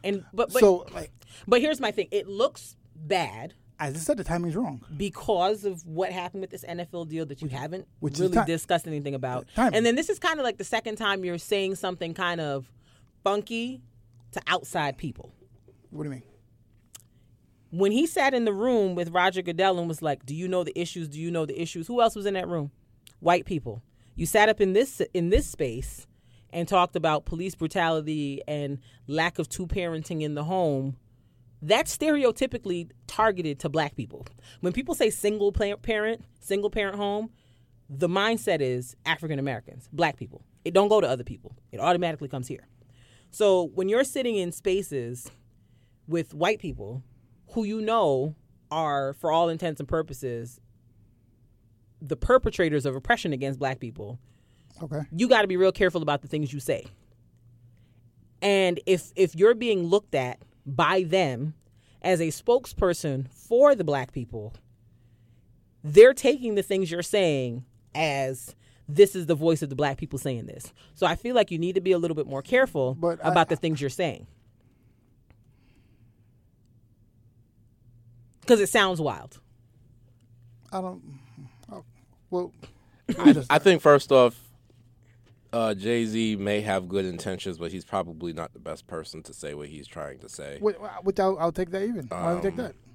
I think... But he thinks he is, so he keeps doing it. Of course. But a lot of people think they are. I don't know. No. I'm not. I'm not saying that Jay-Z is like the only person out there that's trying to represent the group. Correct. That looks crazy. And that's I guess to go back to our previous conversation before, like he's talking about his own experience and how he feels about something. But he's not. That's not how that's being prefaced. My experience growing up in a single person home, that's not what he's saying. Yeah, but he's saying it blanketly. But that's what he believes. That's fine, but he's not prefacing it with my experience has been this and this is why I think this. He's saying it like this is a because that's what he believes. Thought. But he's not. But you're not hearing what I'm saying. He needs to preface it with my personal experience. This is what I believe. Because when you're saying it like this in rooms and spaces like this, it comes off like you're saying it as a blanket statement that covers everyone. I get what you're saying, but I don't know if it's. We've had the conversation before about like putting responsibility on black people to like be the spokesperson for others. Right. And I'm not saying he's the spokesperson, but if he's putting himself in spaces and places where he's being called upon to do that, he needs to be responsible about how he does it. And that's for all of us. That's for all of us. That's just not just for him. That's for all of us. Maybe he's not. I'm not saying he owes us anything, but the way it looks is that he is being positioned or positioning himself in places where he is being put forth as the voice representative of a particular group of people. And if that's how your words are going to be taken, then you need to be conscious about that. Okay. That's my only point. Is that whether he wants to be or not, the way his words are being taken in these spaces is like that. Okay. And so he has to know that. He can't be ignorant to that fact. That's my only thing. So if you know that, then be careful about what you say. Because I put the responsibility on the people who use that as their gauge. But I get what you're saying. Right. Like yes. I like if you use that and then like, all right, this is like if you use that and like, oh, this is how black people are, then I still think that's a problem. That's your problem. That's your problem, yes. But also, you know the power you have and the power of your words and what they mean and how people follow them. You know that. If you're him, you know that. Okay. So everything you say is going to be, nitpicked down to, it's going to be broken down and taken in and done this and done that. So you have to be careful with what you say, how you say it, and who you say it to when you're you. I got that. That's my only thing. It's like you just continue to look crazy, and I don't understand why. Okay. I'm like, you need to do something to turn it around because you're looking a little crazy, Sean. We ain't got no beef yet, but you're looking a little crazy, Sean. Just saying. Okay. Do better. Do better. All right. Speaking of random rap things, so apparently Hasbro, who owns toys and things, they now own Death Row Records. I'm not really sure. When I read that headline, I thought it was a joke. I honestly thought it was something from The Onion. I was like, Hasbro? The toy company? I remember taking a class in college and we were studying Hasbro and Mattel and how they are competitors and are marketing their products and all that stuff. And now Hasbro owns Death Row Records. I'm confused. I need answers. I need somebody to break it down for me. How that happen? Who owned Death Row Records? Well, I mean, I know Suge Knight didn't own it before, but who owned Death Row Records that somehow it ended up being in the realm for Hasbro to buy? This is how it happened. Apparently, they acquired Entertainment One, a British company that owns popular children's programs such as Peppa Pig. But Entertainment One also owns the music catalog for Death Row Records. which is why that happens. Because this is more about content. How did they get it? This is more about content than it is about necessarily Death Row Records. Death Row Records is just like, oh, that's part of it. For example, I remember, at least in college, I always remember hearing about Koch Records. Koch Records is now owned by Hasbro because Entertainment One owned Koch Records of the E1 Music. Really? See, the more you know. So I really was like, wow. So basically, you're telling me a toy company essentially owns the masters if people don't have them to artists like Tupac and Snoop. Is that what you're telling me? Probably. Is that what you're saying? Yeah. The people that make Mr. Potato Head and PJ Masks also own Snoop and Tupac's masters. Is that what you're saying?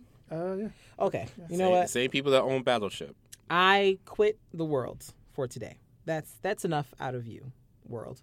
This too much. I need answers. I need. That sounds nuts. Snoop got to go up to Hasbro and be like, "Hey, I know y'all make toys and like Peppa Pig and stuff, but can I have my music? Is that on the agenda? Like, what is happening? Who let this happen? Who? I need to ask. It's like that sometimes. I need to know.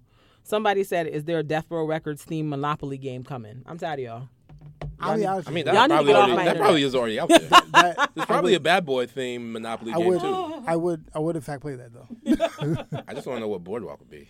Of course you would. I would. I I wouldn't lie. I'm not gonna lie. I would buy a Death Row Records Monopoly game just for collection purposes, not with any intention of playing it. I would keep it still in the plastic or whatever, just to have it. You know what I'm saying? Pass it on to the Karen kids. We were listening to the Joe Budden podcast and they were talking about that, and there was like, it's gonna be more than $200 to spend to get out of jail. It's gonna be more than $200. And he's like, he said, "Them chance cards. Nobody wants them chance cards. No, nobody wants them chance cards. It's a dicey situation. Nobody wants chance that. Cards, nobody wants them. It's mad dicey. Nobody wants that. Nobody wants it. Yeah, that is literally the wildest news I think I've seen for the whole of 2019. Like, I thought it was a joke. I legit was like, oh, this is The Onion. And then I went and read it, and it was like a legit article. Yeah, I just read the Snopes. Definitely true. Definitely true. Definitely true. That's why you got to do your research, boys and girls. So I'll be very interested to see how this plays out going forward with people's music. Because now Hasbro can be like, nah, you can't play that. It's a dub. Hasbro calling you up, telling you to take that off the radio. It's crazy. Y'all make toys. Yeah. Get off my phone. But I do want I can't. Tupac and Toy Story. Awesome. Tupac and Toy Story? No, I'm not doing that. Exactly. Those two things need to stay separate for sure. I don't need those things to come together. Okay. No, I'm just I'm fine. Okay. I'm 100% fine. I just wanted you to know that I wasn't interested. So moving on to this week in random, other random things that came up this week. So U.S. Open. Want to talk about that? I love tennis. In case you didn't know, I make Mark watch tennis too. I don't think Mark cares much about tennis at all, but, he watches tennis because I watch tennis. And this week, it was really like a lot of black girl magic. It's so exciting to see that we've gone from just having like Serena Williams to like 50-11 black girls. We got Sloane Smith. We got Naomi Osaka. We got Coco Gauff. Like, I'm living my life. So Coco was out here giving us like, she was playing. Okay, she's 15. She's from Florida. She was out here playing. Unfortunately, her run ended after she played defending champion Naomi Osaka, and Naomi Osaka beat her because Naomi Osaka is, a beastie player. And like the post game was so sweet. I was in tears almost because Naomi Osaka went over to Coco and hugged her because Coco was crying. She was upset that she lost, and she was crying. And Naomi was like, "Come do the post game with me." And they went and they did the post game together. And then Naomi started getting emotional because she was like, I guess her and Coco Gauff like trained in the same facility, and she was like, I remember when you guys were there. It was just so nice to see two little black girls just playing tennis, being great and being lovely. I loved it. Serena Williams, the baddest to ever do it. Ask about her. She beat whoever that lady she was playing yesterday. She rolled her ankle, had to have it taped up, but she won, so we'll see her again in another round. On an unrelated note, why was Loki at the U.S. Open? I was watching the match. It was a British girl. I think her name is Korta is her last name, or Corti or something like that. And I'm watching the match, and they pan over to the box, and I'm like, is that Loki? And I have to stop calling him Loki. He has a real name. Tom Hiddleston? Yes, sure. That's it. But I had to do my Googles and be like, oh, why is Loki at the thing? And apparently the lady that was playing that was from Great Britain is his girlfriend, allegedly. So that's why he was there. It's always interesting to see the random celebrities that pop up at the U.S. Open. But yeah, I love it. Next year I have to go to the U.S. Open. I have to remember to buy tickets because I never remember. And then it comes up and I'll be like, damn it. And then the tickets be like $1 million. And I'm like, well, never mind then. That's that on that.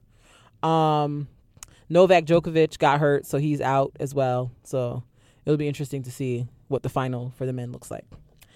If you didn't care about tennis, that's cool. I hope you tuned out at that point because, it matters to me, but most people don't care. I mean, tennis is cool. I mean, fun fact, was I captain of my tennis team? Ooh. That is I think fact. I was. Might have been. Co-captain senior year. That is a fun fact. I still can't serve. My serving sucks, but yeah. I have a couple rackets on me. I want to take tennis lessons and try to be good. I'll never be Serena, but you never know. I'm too old. She's older than you. But she started playing when she was 17, when she was in great shape. I can't get into shape now. That's stupid. I mean, not to be playing at no U.S. Open level. Not to be playing. I mean, you could. Honestly, I'm out of shape too, but I just feel like, okay, if I just start jogging, start getting conditioning, cardio. And then, start learning how to swing properly. I mean, I feel like cardio is like 80% of it. Mm-hmm. So if you can get your run on and you're good, the whole swinging, your form, you can learn that. Word. I can't teach you serving, though. You're on your own. It looks hard. It's very hard. It looks hard. I've attempted, and I have just no idea how they do that. I can't. It's not really panning out for me quite like I thought it would. If we're doing random things, can I talk about a little random news that I've been following? I don't know if you guys been following, but here in Long Island we have a town called Wyandanch. And Wyandanch, the school system. Spider. They had a little issue with their budget. Yeah. The football team. Mm-hmm. I think to cover all of their sports, they needed $350,000 because it was left out of the school budget. And right now they were at 70. I think The district has received about $128,000 in private donations. Suffolk County Police Department is covering $150,000, and Steve Ballone talked about they needed about $72,000. Well, the New York Jets, as of today, are going to donate $25,000. Okay, that's nothing for them. That's to help cover the Wyandanch football school expenses team this year. And I think Tony Richardson, I don't know if he's from Long Island, but he's going to appear along the county executive, Steve Ballone, and Wyandanch school officials on Tuesday afternoon to talk about it. So the total that the district needs to bring. The total that the district needs to cover now is about $47,000, which is pretty good. But to me, like I said before, case study, because it's like, okay, you left sports off the program. How did you expect for it to be funded?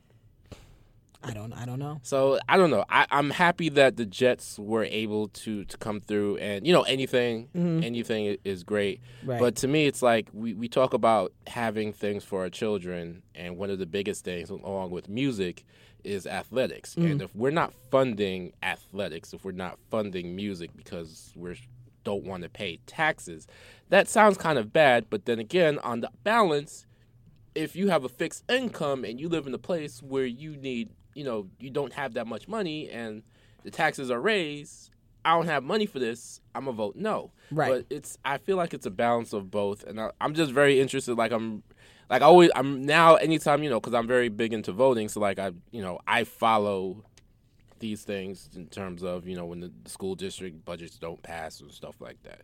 So it's just interesting to see that, it was $350,000 that they have to cover for all of their athletics. And at least now it's down to $47,000, and hopefully they'll cover it. So.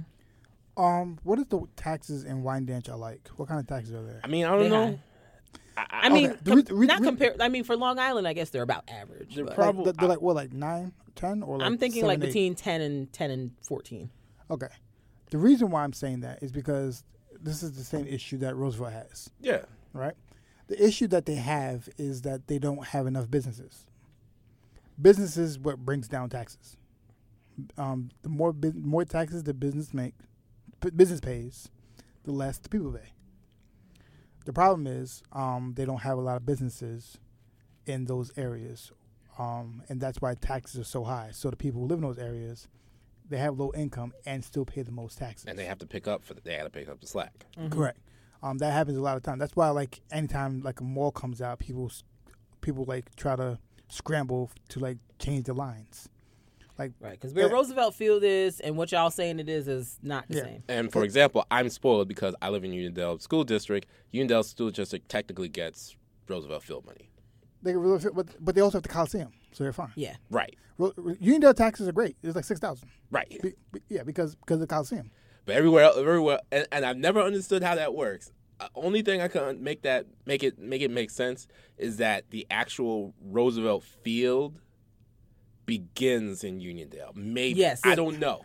Because remember back in the day, Roosevelt Field was an airfield that was in Uniondale. Yeah. Right. Like so like that's all Uniondale gets some, and like technically, if you really think about it, Roosevelt Field is in Westbury. Yeah. We're not talking about that. Because you know real talk, it should be at least 50-50 Westbury and Uniondale at the very least. Because you know what's crazy? Over by where, and if you're from Long Island, you know what I'm talking about. Over by where the Raceway Theater is and the Chili's, that little area over there. Those apartments over there? Oh, they tried to become East Garden City. Those children go to Uniondale School District. That's what they're zoned for. Uniondale. Yeah. Oh, yeah. Right because there. When I saw that, I said, their parents wait a come. Because the Uniondale. parents, because the people that live there. But the mall ain't Uniondale? No. Houseway. No. Because where those adults live, those are the ones that will. I have heard. Those are the ones that will come to Uniondale School District meetings and vote down the budget. And those are the people, they don't go to Uniondale schools. Yeah, but they're zoned for it, which is nuts. Because they want to pay $6,000 in taxes. Mm-hmm. Right. Yeah. But they will still take them. They will take their savings and send their kid to Kellenberg or wherever else. Yeah. Mm-hmm. I was flabbergasted. I said, I'm like, how are these lines drawn? I'm like, so that's Uniondale? No, the lines are crazy. The Lord. legislative lines are crazy. Like, I know legislative lines are crazy because the person who was in charge of the school district, Ms. Celia Bino, somehow she's in charge of Newcastle, Hempstead, and Lakeview. That's how Hempstead? Huh? How? She's Hempstead? Yes. Like they are not even remotely. She's in charge of all 3 of those. How? What, like a straight line through Hempstead Turnpike? It's crazy. The lines look crazy. I don't even know how that looks like visually. She does Lakeview, Newcastle, and Hempstead. Like the Lakeview and Hempstead, I'm able to make better sense of. Because I guess but you're jumping over West Hempstead. Right. Yeah. Like it's crazy. I guess if you're on like this corner coming down. And my legislative legislative guy, like Vaughn Abrams, he was actually drawn out of his district. Oh. So they had to draw him back in. Oh. Yeah. So like shout out to Silvano, but like I was looking at her line, I was like, but how did they draw these lines? I was so confused. I was like, because Westbury, Newcastle is absolutely on one side of Long Island, and Hempstead and Lakeview are on the other. Yeah. So I'm a little. This is on the other. I mean, Roosevelt confused. Field is literally in between that. Yes, I'm just confused about how they decided that worked out. What does she have? She has Newcastle. Mm-hmm. They have East Garden City. Whatever that is. So I guess they cut through. They have Hempstead. Mm-hmm. They have Lakeview. Yep. Somehow the East Garden City is the connect. Yeah, that's what it is. Okay. I see it. So on that note, please make sure when the census comes to your house, please fill out the census, because part of the census is that it takes care of that population thing, and based on the population, that's how the lines are drawn. So please take the I think it's April for the census. Please make sure when you get the census, fill it out. Give it back. If someone calls you for the census, make sure it's a legit person. I know somebody who does a census. I might have him come in, or make him do a statement or something. Oh, that's okay. I see what it is. Yeah. So it's kind of like a diagonal. It was crazy. Interesting. I see what they did there. Those lines are crazy. I see what they did there. I saw the line. I was like, that's the most crazy thing I've seen in my life. Yeah, because when you said those 3 towns, I was like, I don't know what you're saying. There's like, we can grab all these black people right here. All these black people right here. All these black people right here. People all in one district. And when they say gerrymandering doesn't exist, this is a visual of gerrymandering if I've ever seen it. Yeah, that's a visual of gerrymandering. Because what is that? Like those are 4 places I would never put together. Barely, like East Garden City and Newcastle, like barely touching. Barely. Like, that's one street connecting it. Yeah, if that. That's like that's like half a street. That's like a little cul-de-sac they threw in there. Like, all right, okay, that's how you. They go together. They go together. And it's Newcastle. Remember, it's not Village Westbury. Of course, foolishness, absolute foolishness. It's just crazy. So we're taking a total swerve away from like politics, because let's go away from policy. We gotta get back to the cohesion. Let's talk about some foolishness. Okay. So Malik Yoba of New York Undercover fame. I heard they're rebooting that, by the way, but maybe they're not now. I don't know. Malik Yoba, New York Undercover fame, recently came out like a couple days ago and said that he loves all women, including trans women, and the LGBT trans community is going up. Like, woo, he's a supporter. What? And then I was on the internet today, and I saw a post written by someone who was a trans person living in shelters and stuff like that, and engaged in sex work on 14th Street and Times Square and whatnot back in the late 80s, early 90s. And apparently Malik Yoba was over there trolling for what he knew were underage trans individuals. And this individual is one of the people who had regular encounters with Malik, and basically wrote a post saying that he basically knew that she was a child and still engaged in sexual activity with her. Yeesh. And, is kind of on R. Kelly predator levels for the sake of summing up what was said. So, yeah, that was quite a plot twist. Like, it literally came out like maybe yesterday or the day before that he was supporter of the trans women community, whatever. And now it's taken a sharp left to where he was apparently out in them streets. Like, I'm sure many people were trolling for underage sex workers who happen to be trans. And now I feel like mad stuff is about to be exposed about him. And I'm nervous, child. I'm nervous. But, I did think it was weird that he came out and said that out of nowhere. I was like, huh? Well, who asked for that? I was like, cool, I guess, but I don't see why you're telling me this now. It might have been a question that someone asked him. Maybe. Yeah, like, Because like I said, a lot of times we get things in small doses. We don't right. Who knows the whole story behind why we don't get all context. Right. I just really thought it was weird. I was like, huh? Like, kudos, but like what? Like. That's what it might have just been context. Yeah, but now that it's out there, it's opening up Pandora's box, and I'm sure, because technically, the person is saying something like what he did qualifies, under the New York child sex abuse law, so he may end up being in somebody's courtroom over this.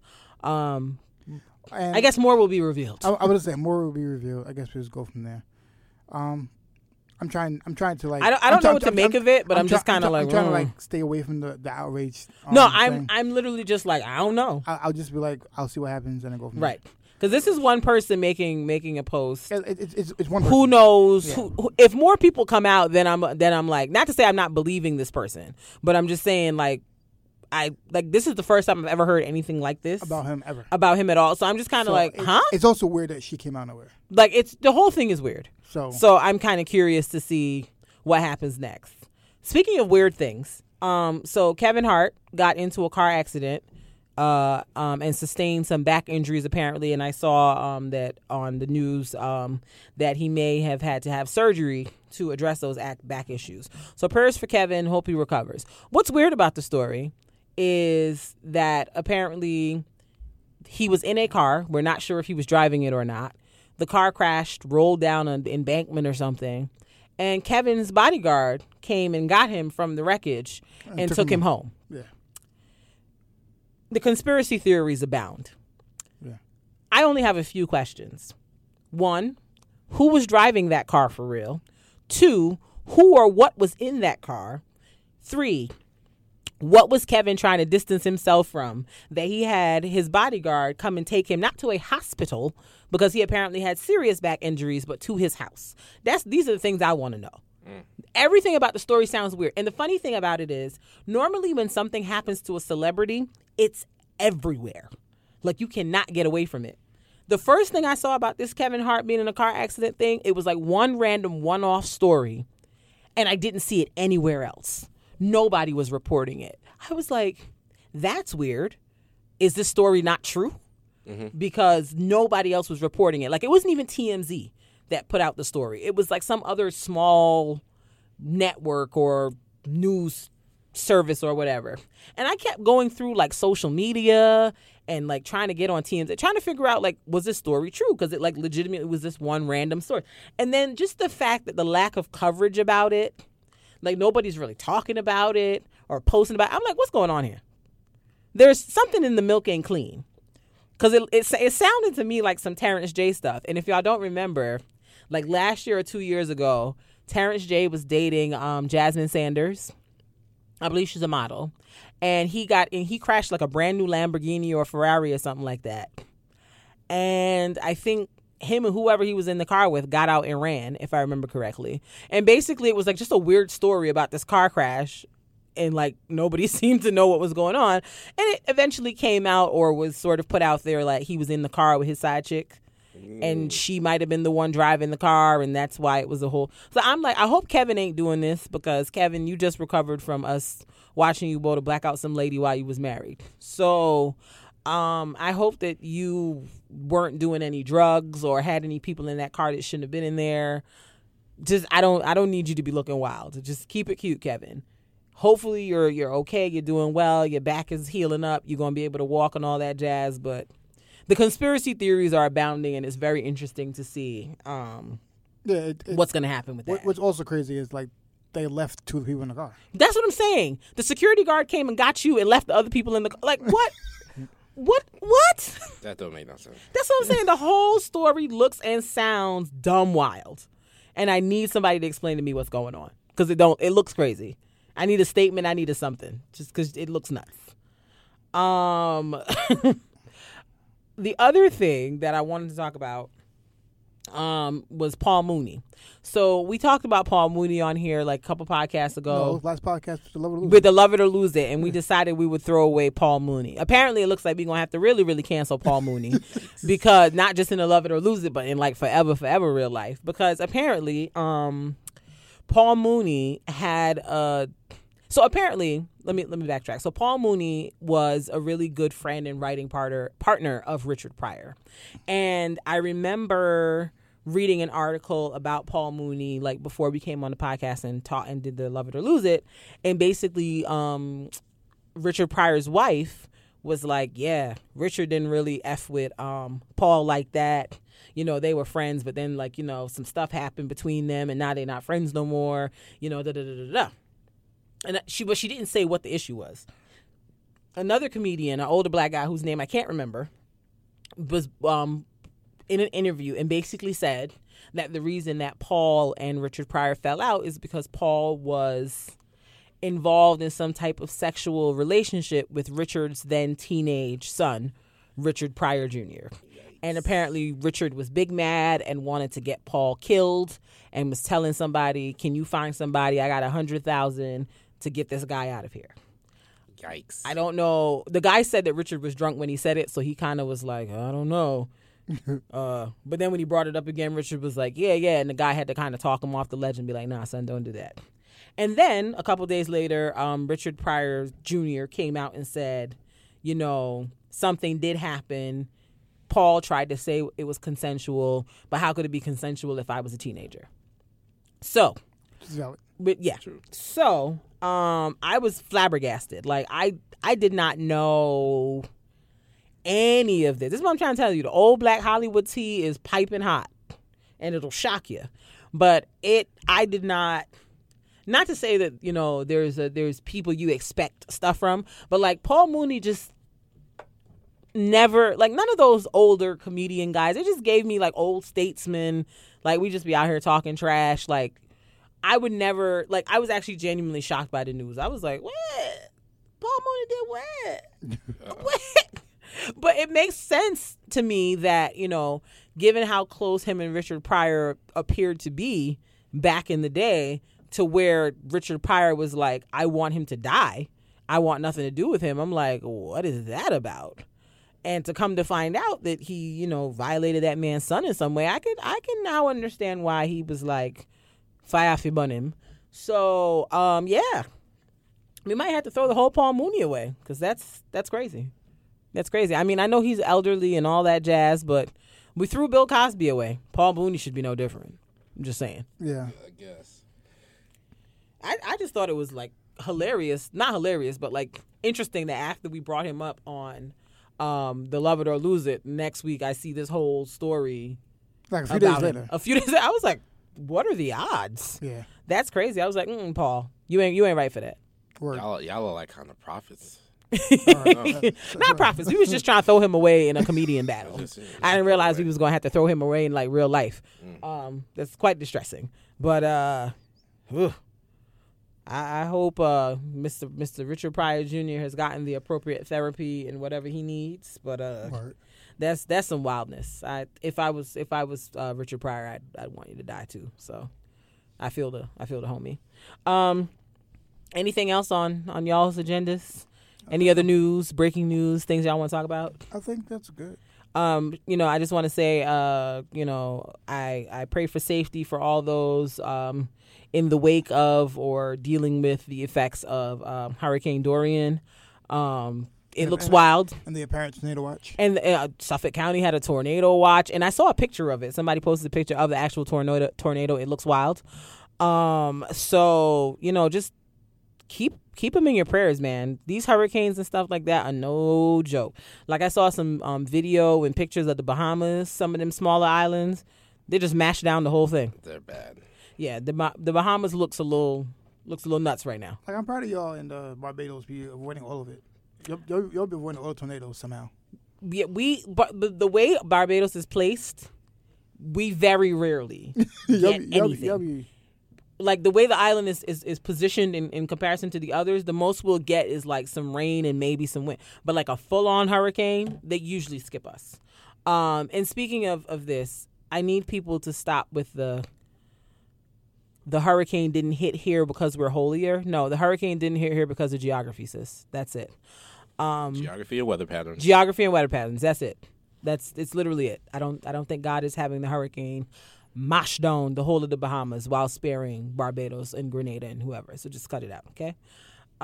Seriously though, prayers up, because those visuals I've seen are frightening, for real. Yeah, it's crazy. Like just whole areas just like wash away. I'm like, this is crazy. And the rebuilding process now, it looks like it's aiming towards Florida, Georgia. I heard they've evacuated some of the coastal counties in Georgia and South Carolina to kind of minimize as much damage and death as possible.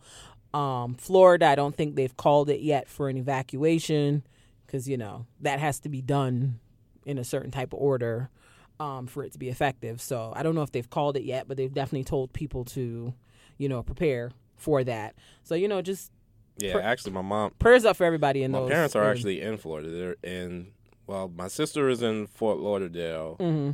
I forgot what county that is. I do know whatchamacallit. Florida's generally garbage. I don't keep up with what they do down there. I mean, my parents are in Palm Beach County. Mm-hmm. Right now, they're under, as of yesterday, they were under a tropical storm warning.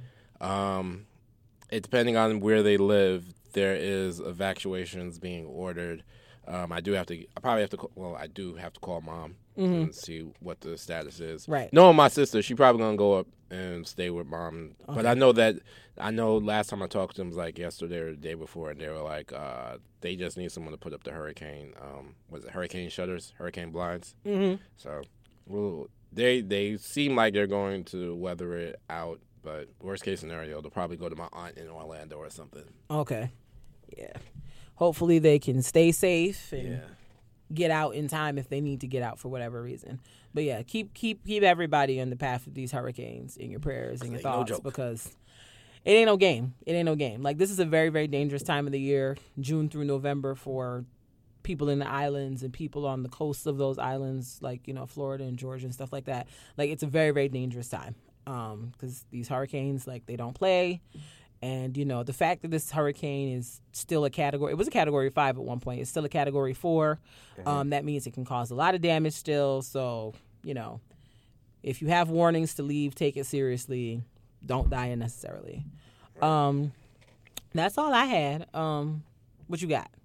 I gave a BLMT tip for today, but if you want to give another one, that's cool too. I'll do another one. All right. BLMT tips. T-tips? So the T-tip for today is, if you're going into business and you're trying to work on projects and you want people to help out, it is better for each person to have their own business and to have contracts or hire somebody as a contractor than to go into business together.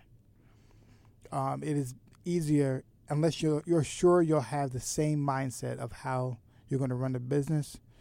It doesn't make sense to go into business together all the time, especially sometimes with close friends. It might make more sense that way, because going to contracts saying for certain events, even if you do events all the time together, you should both have your own separate business.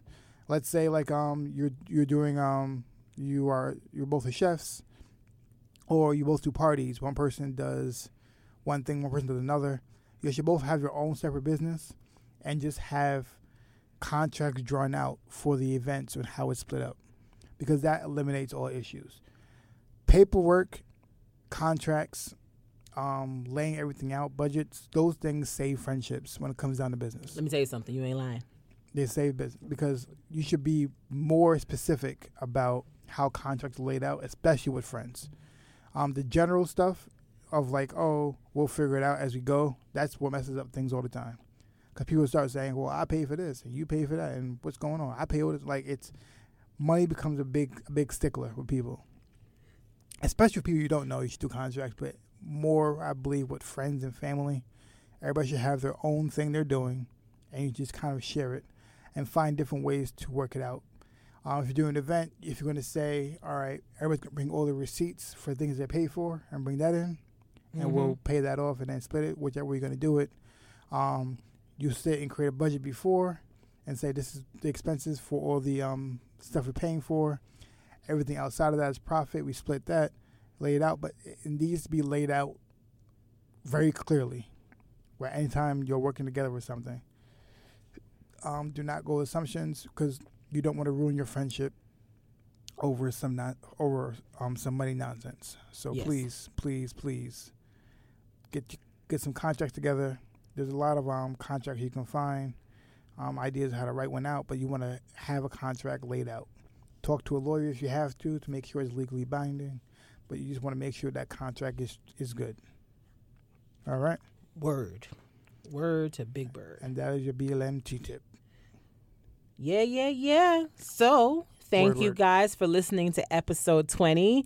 Thank you, Kent, KJ, Kentastic, for coming through and being a co-contributor to this week's pod. Thank you for letting me be all up in the podding. All up in the podding. Yes. Thank you all for listening once again, wherever it is you listen.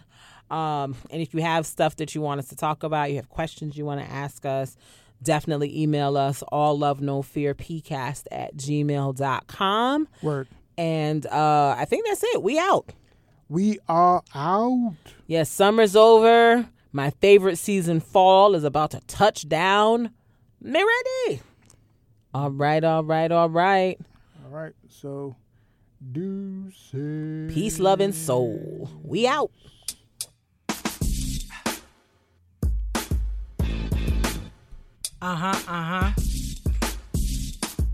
Yeah, boy. Yeah. It's the All Love, No Fear podcast. Hey. It's the All Love, No Fear podcast. Hey. Check us out. It's the All Love, No Fear podcast. Podcast.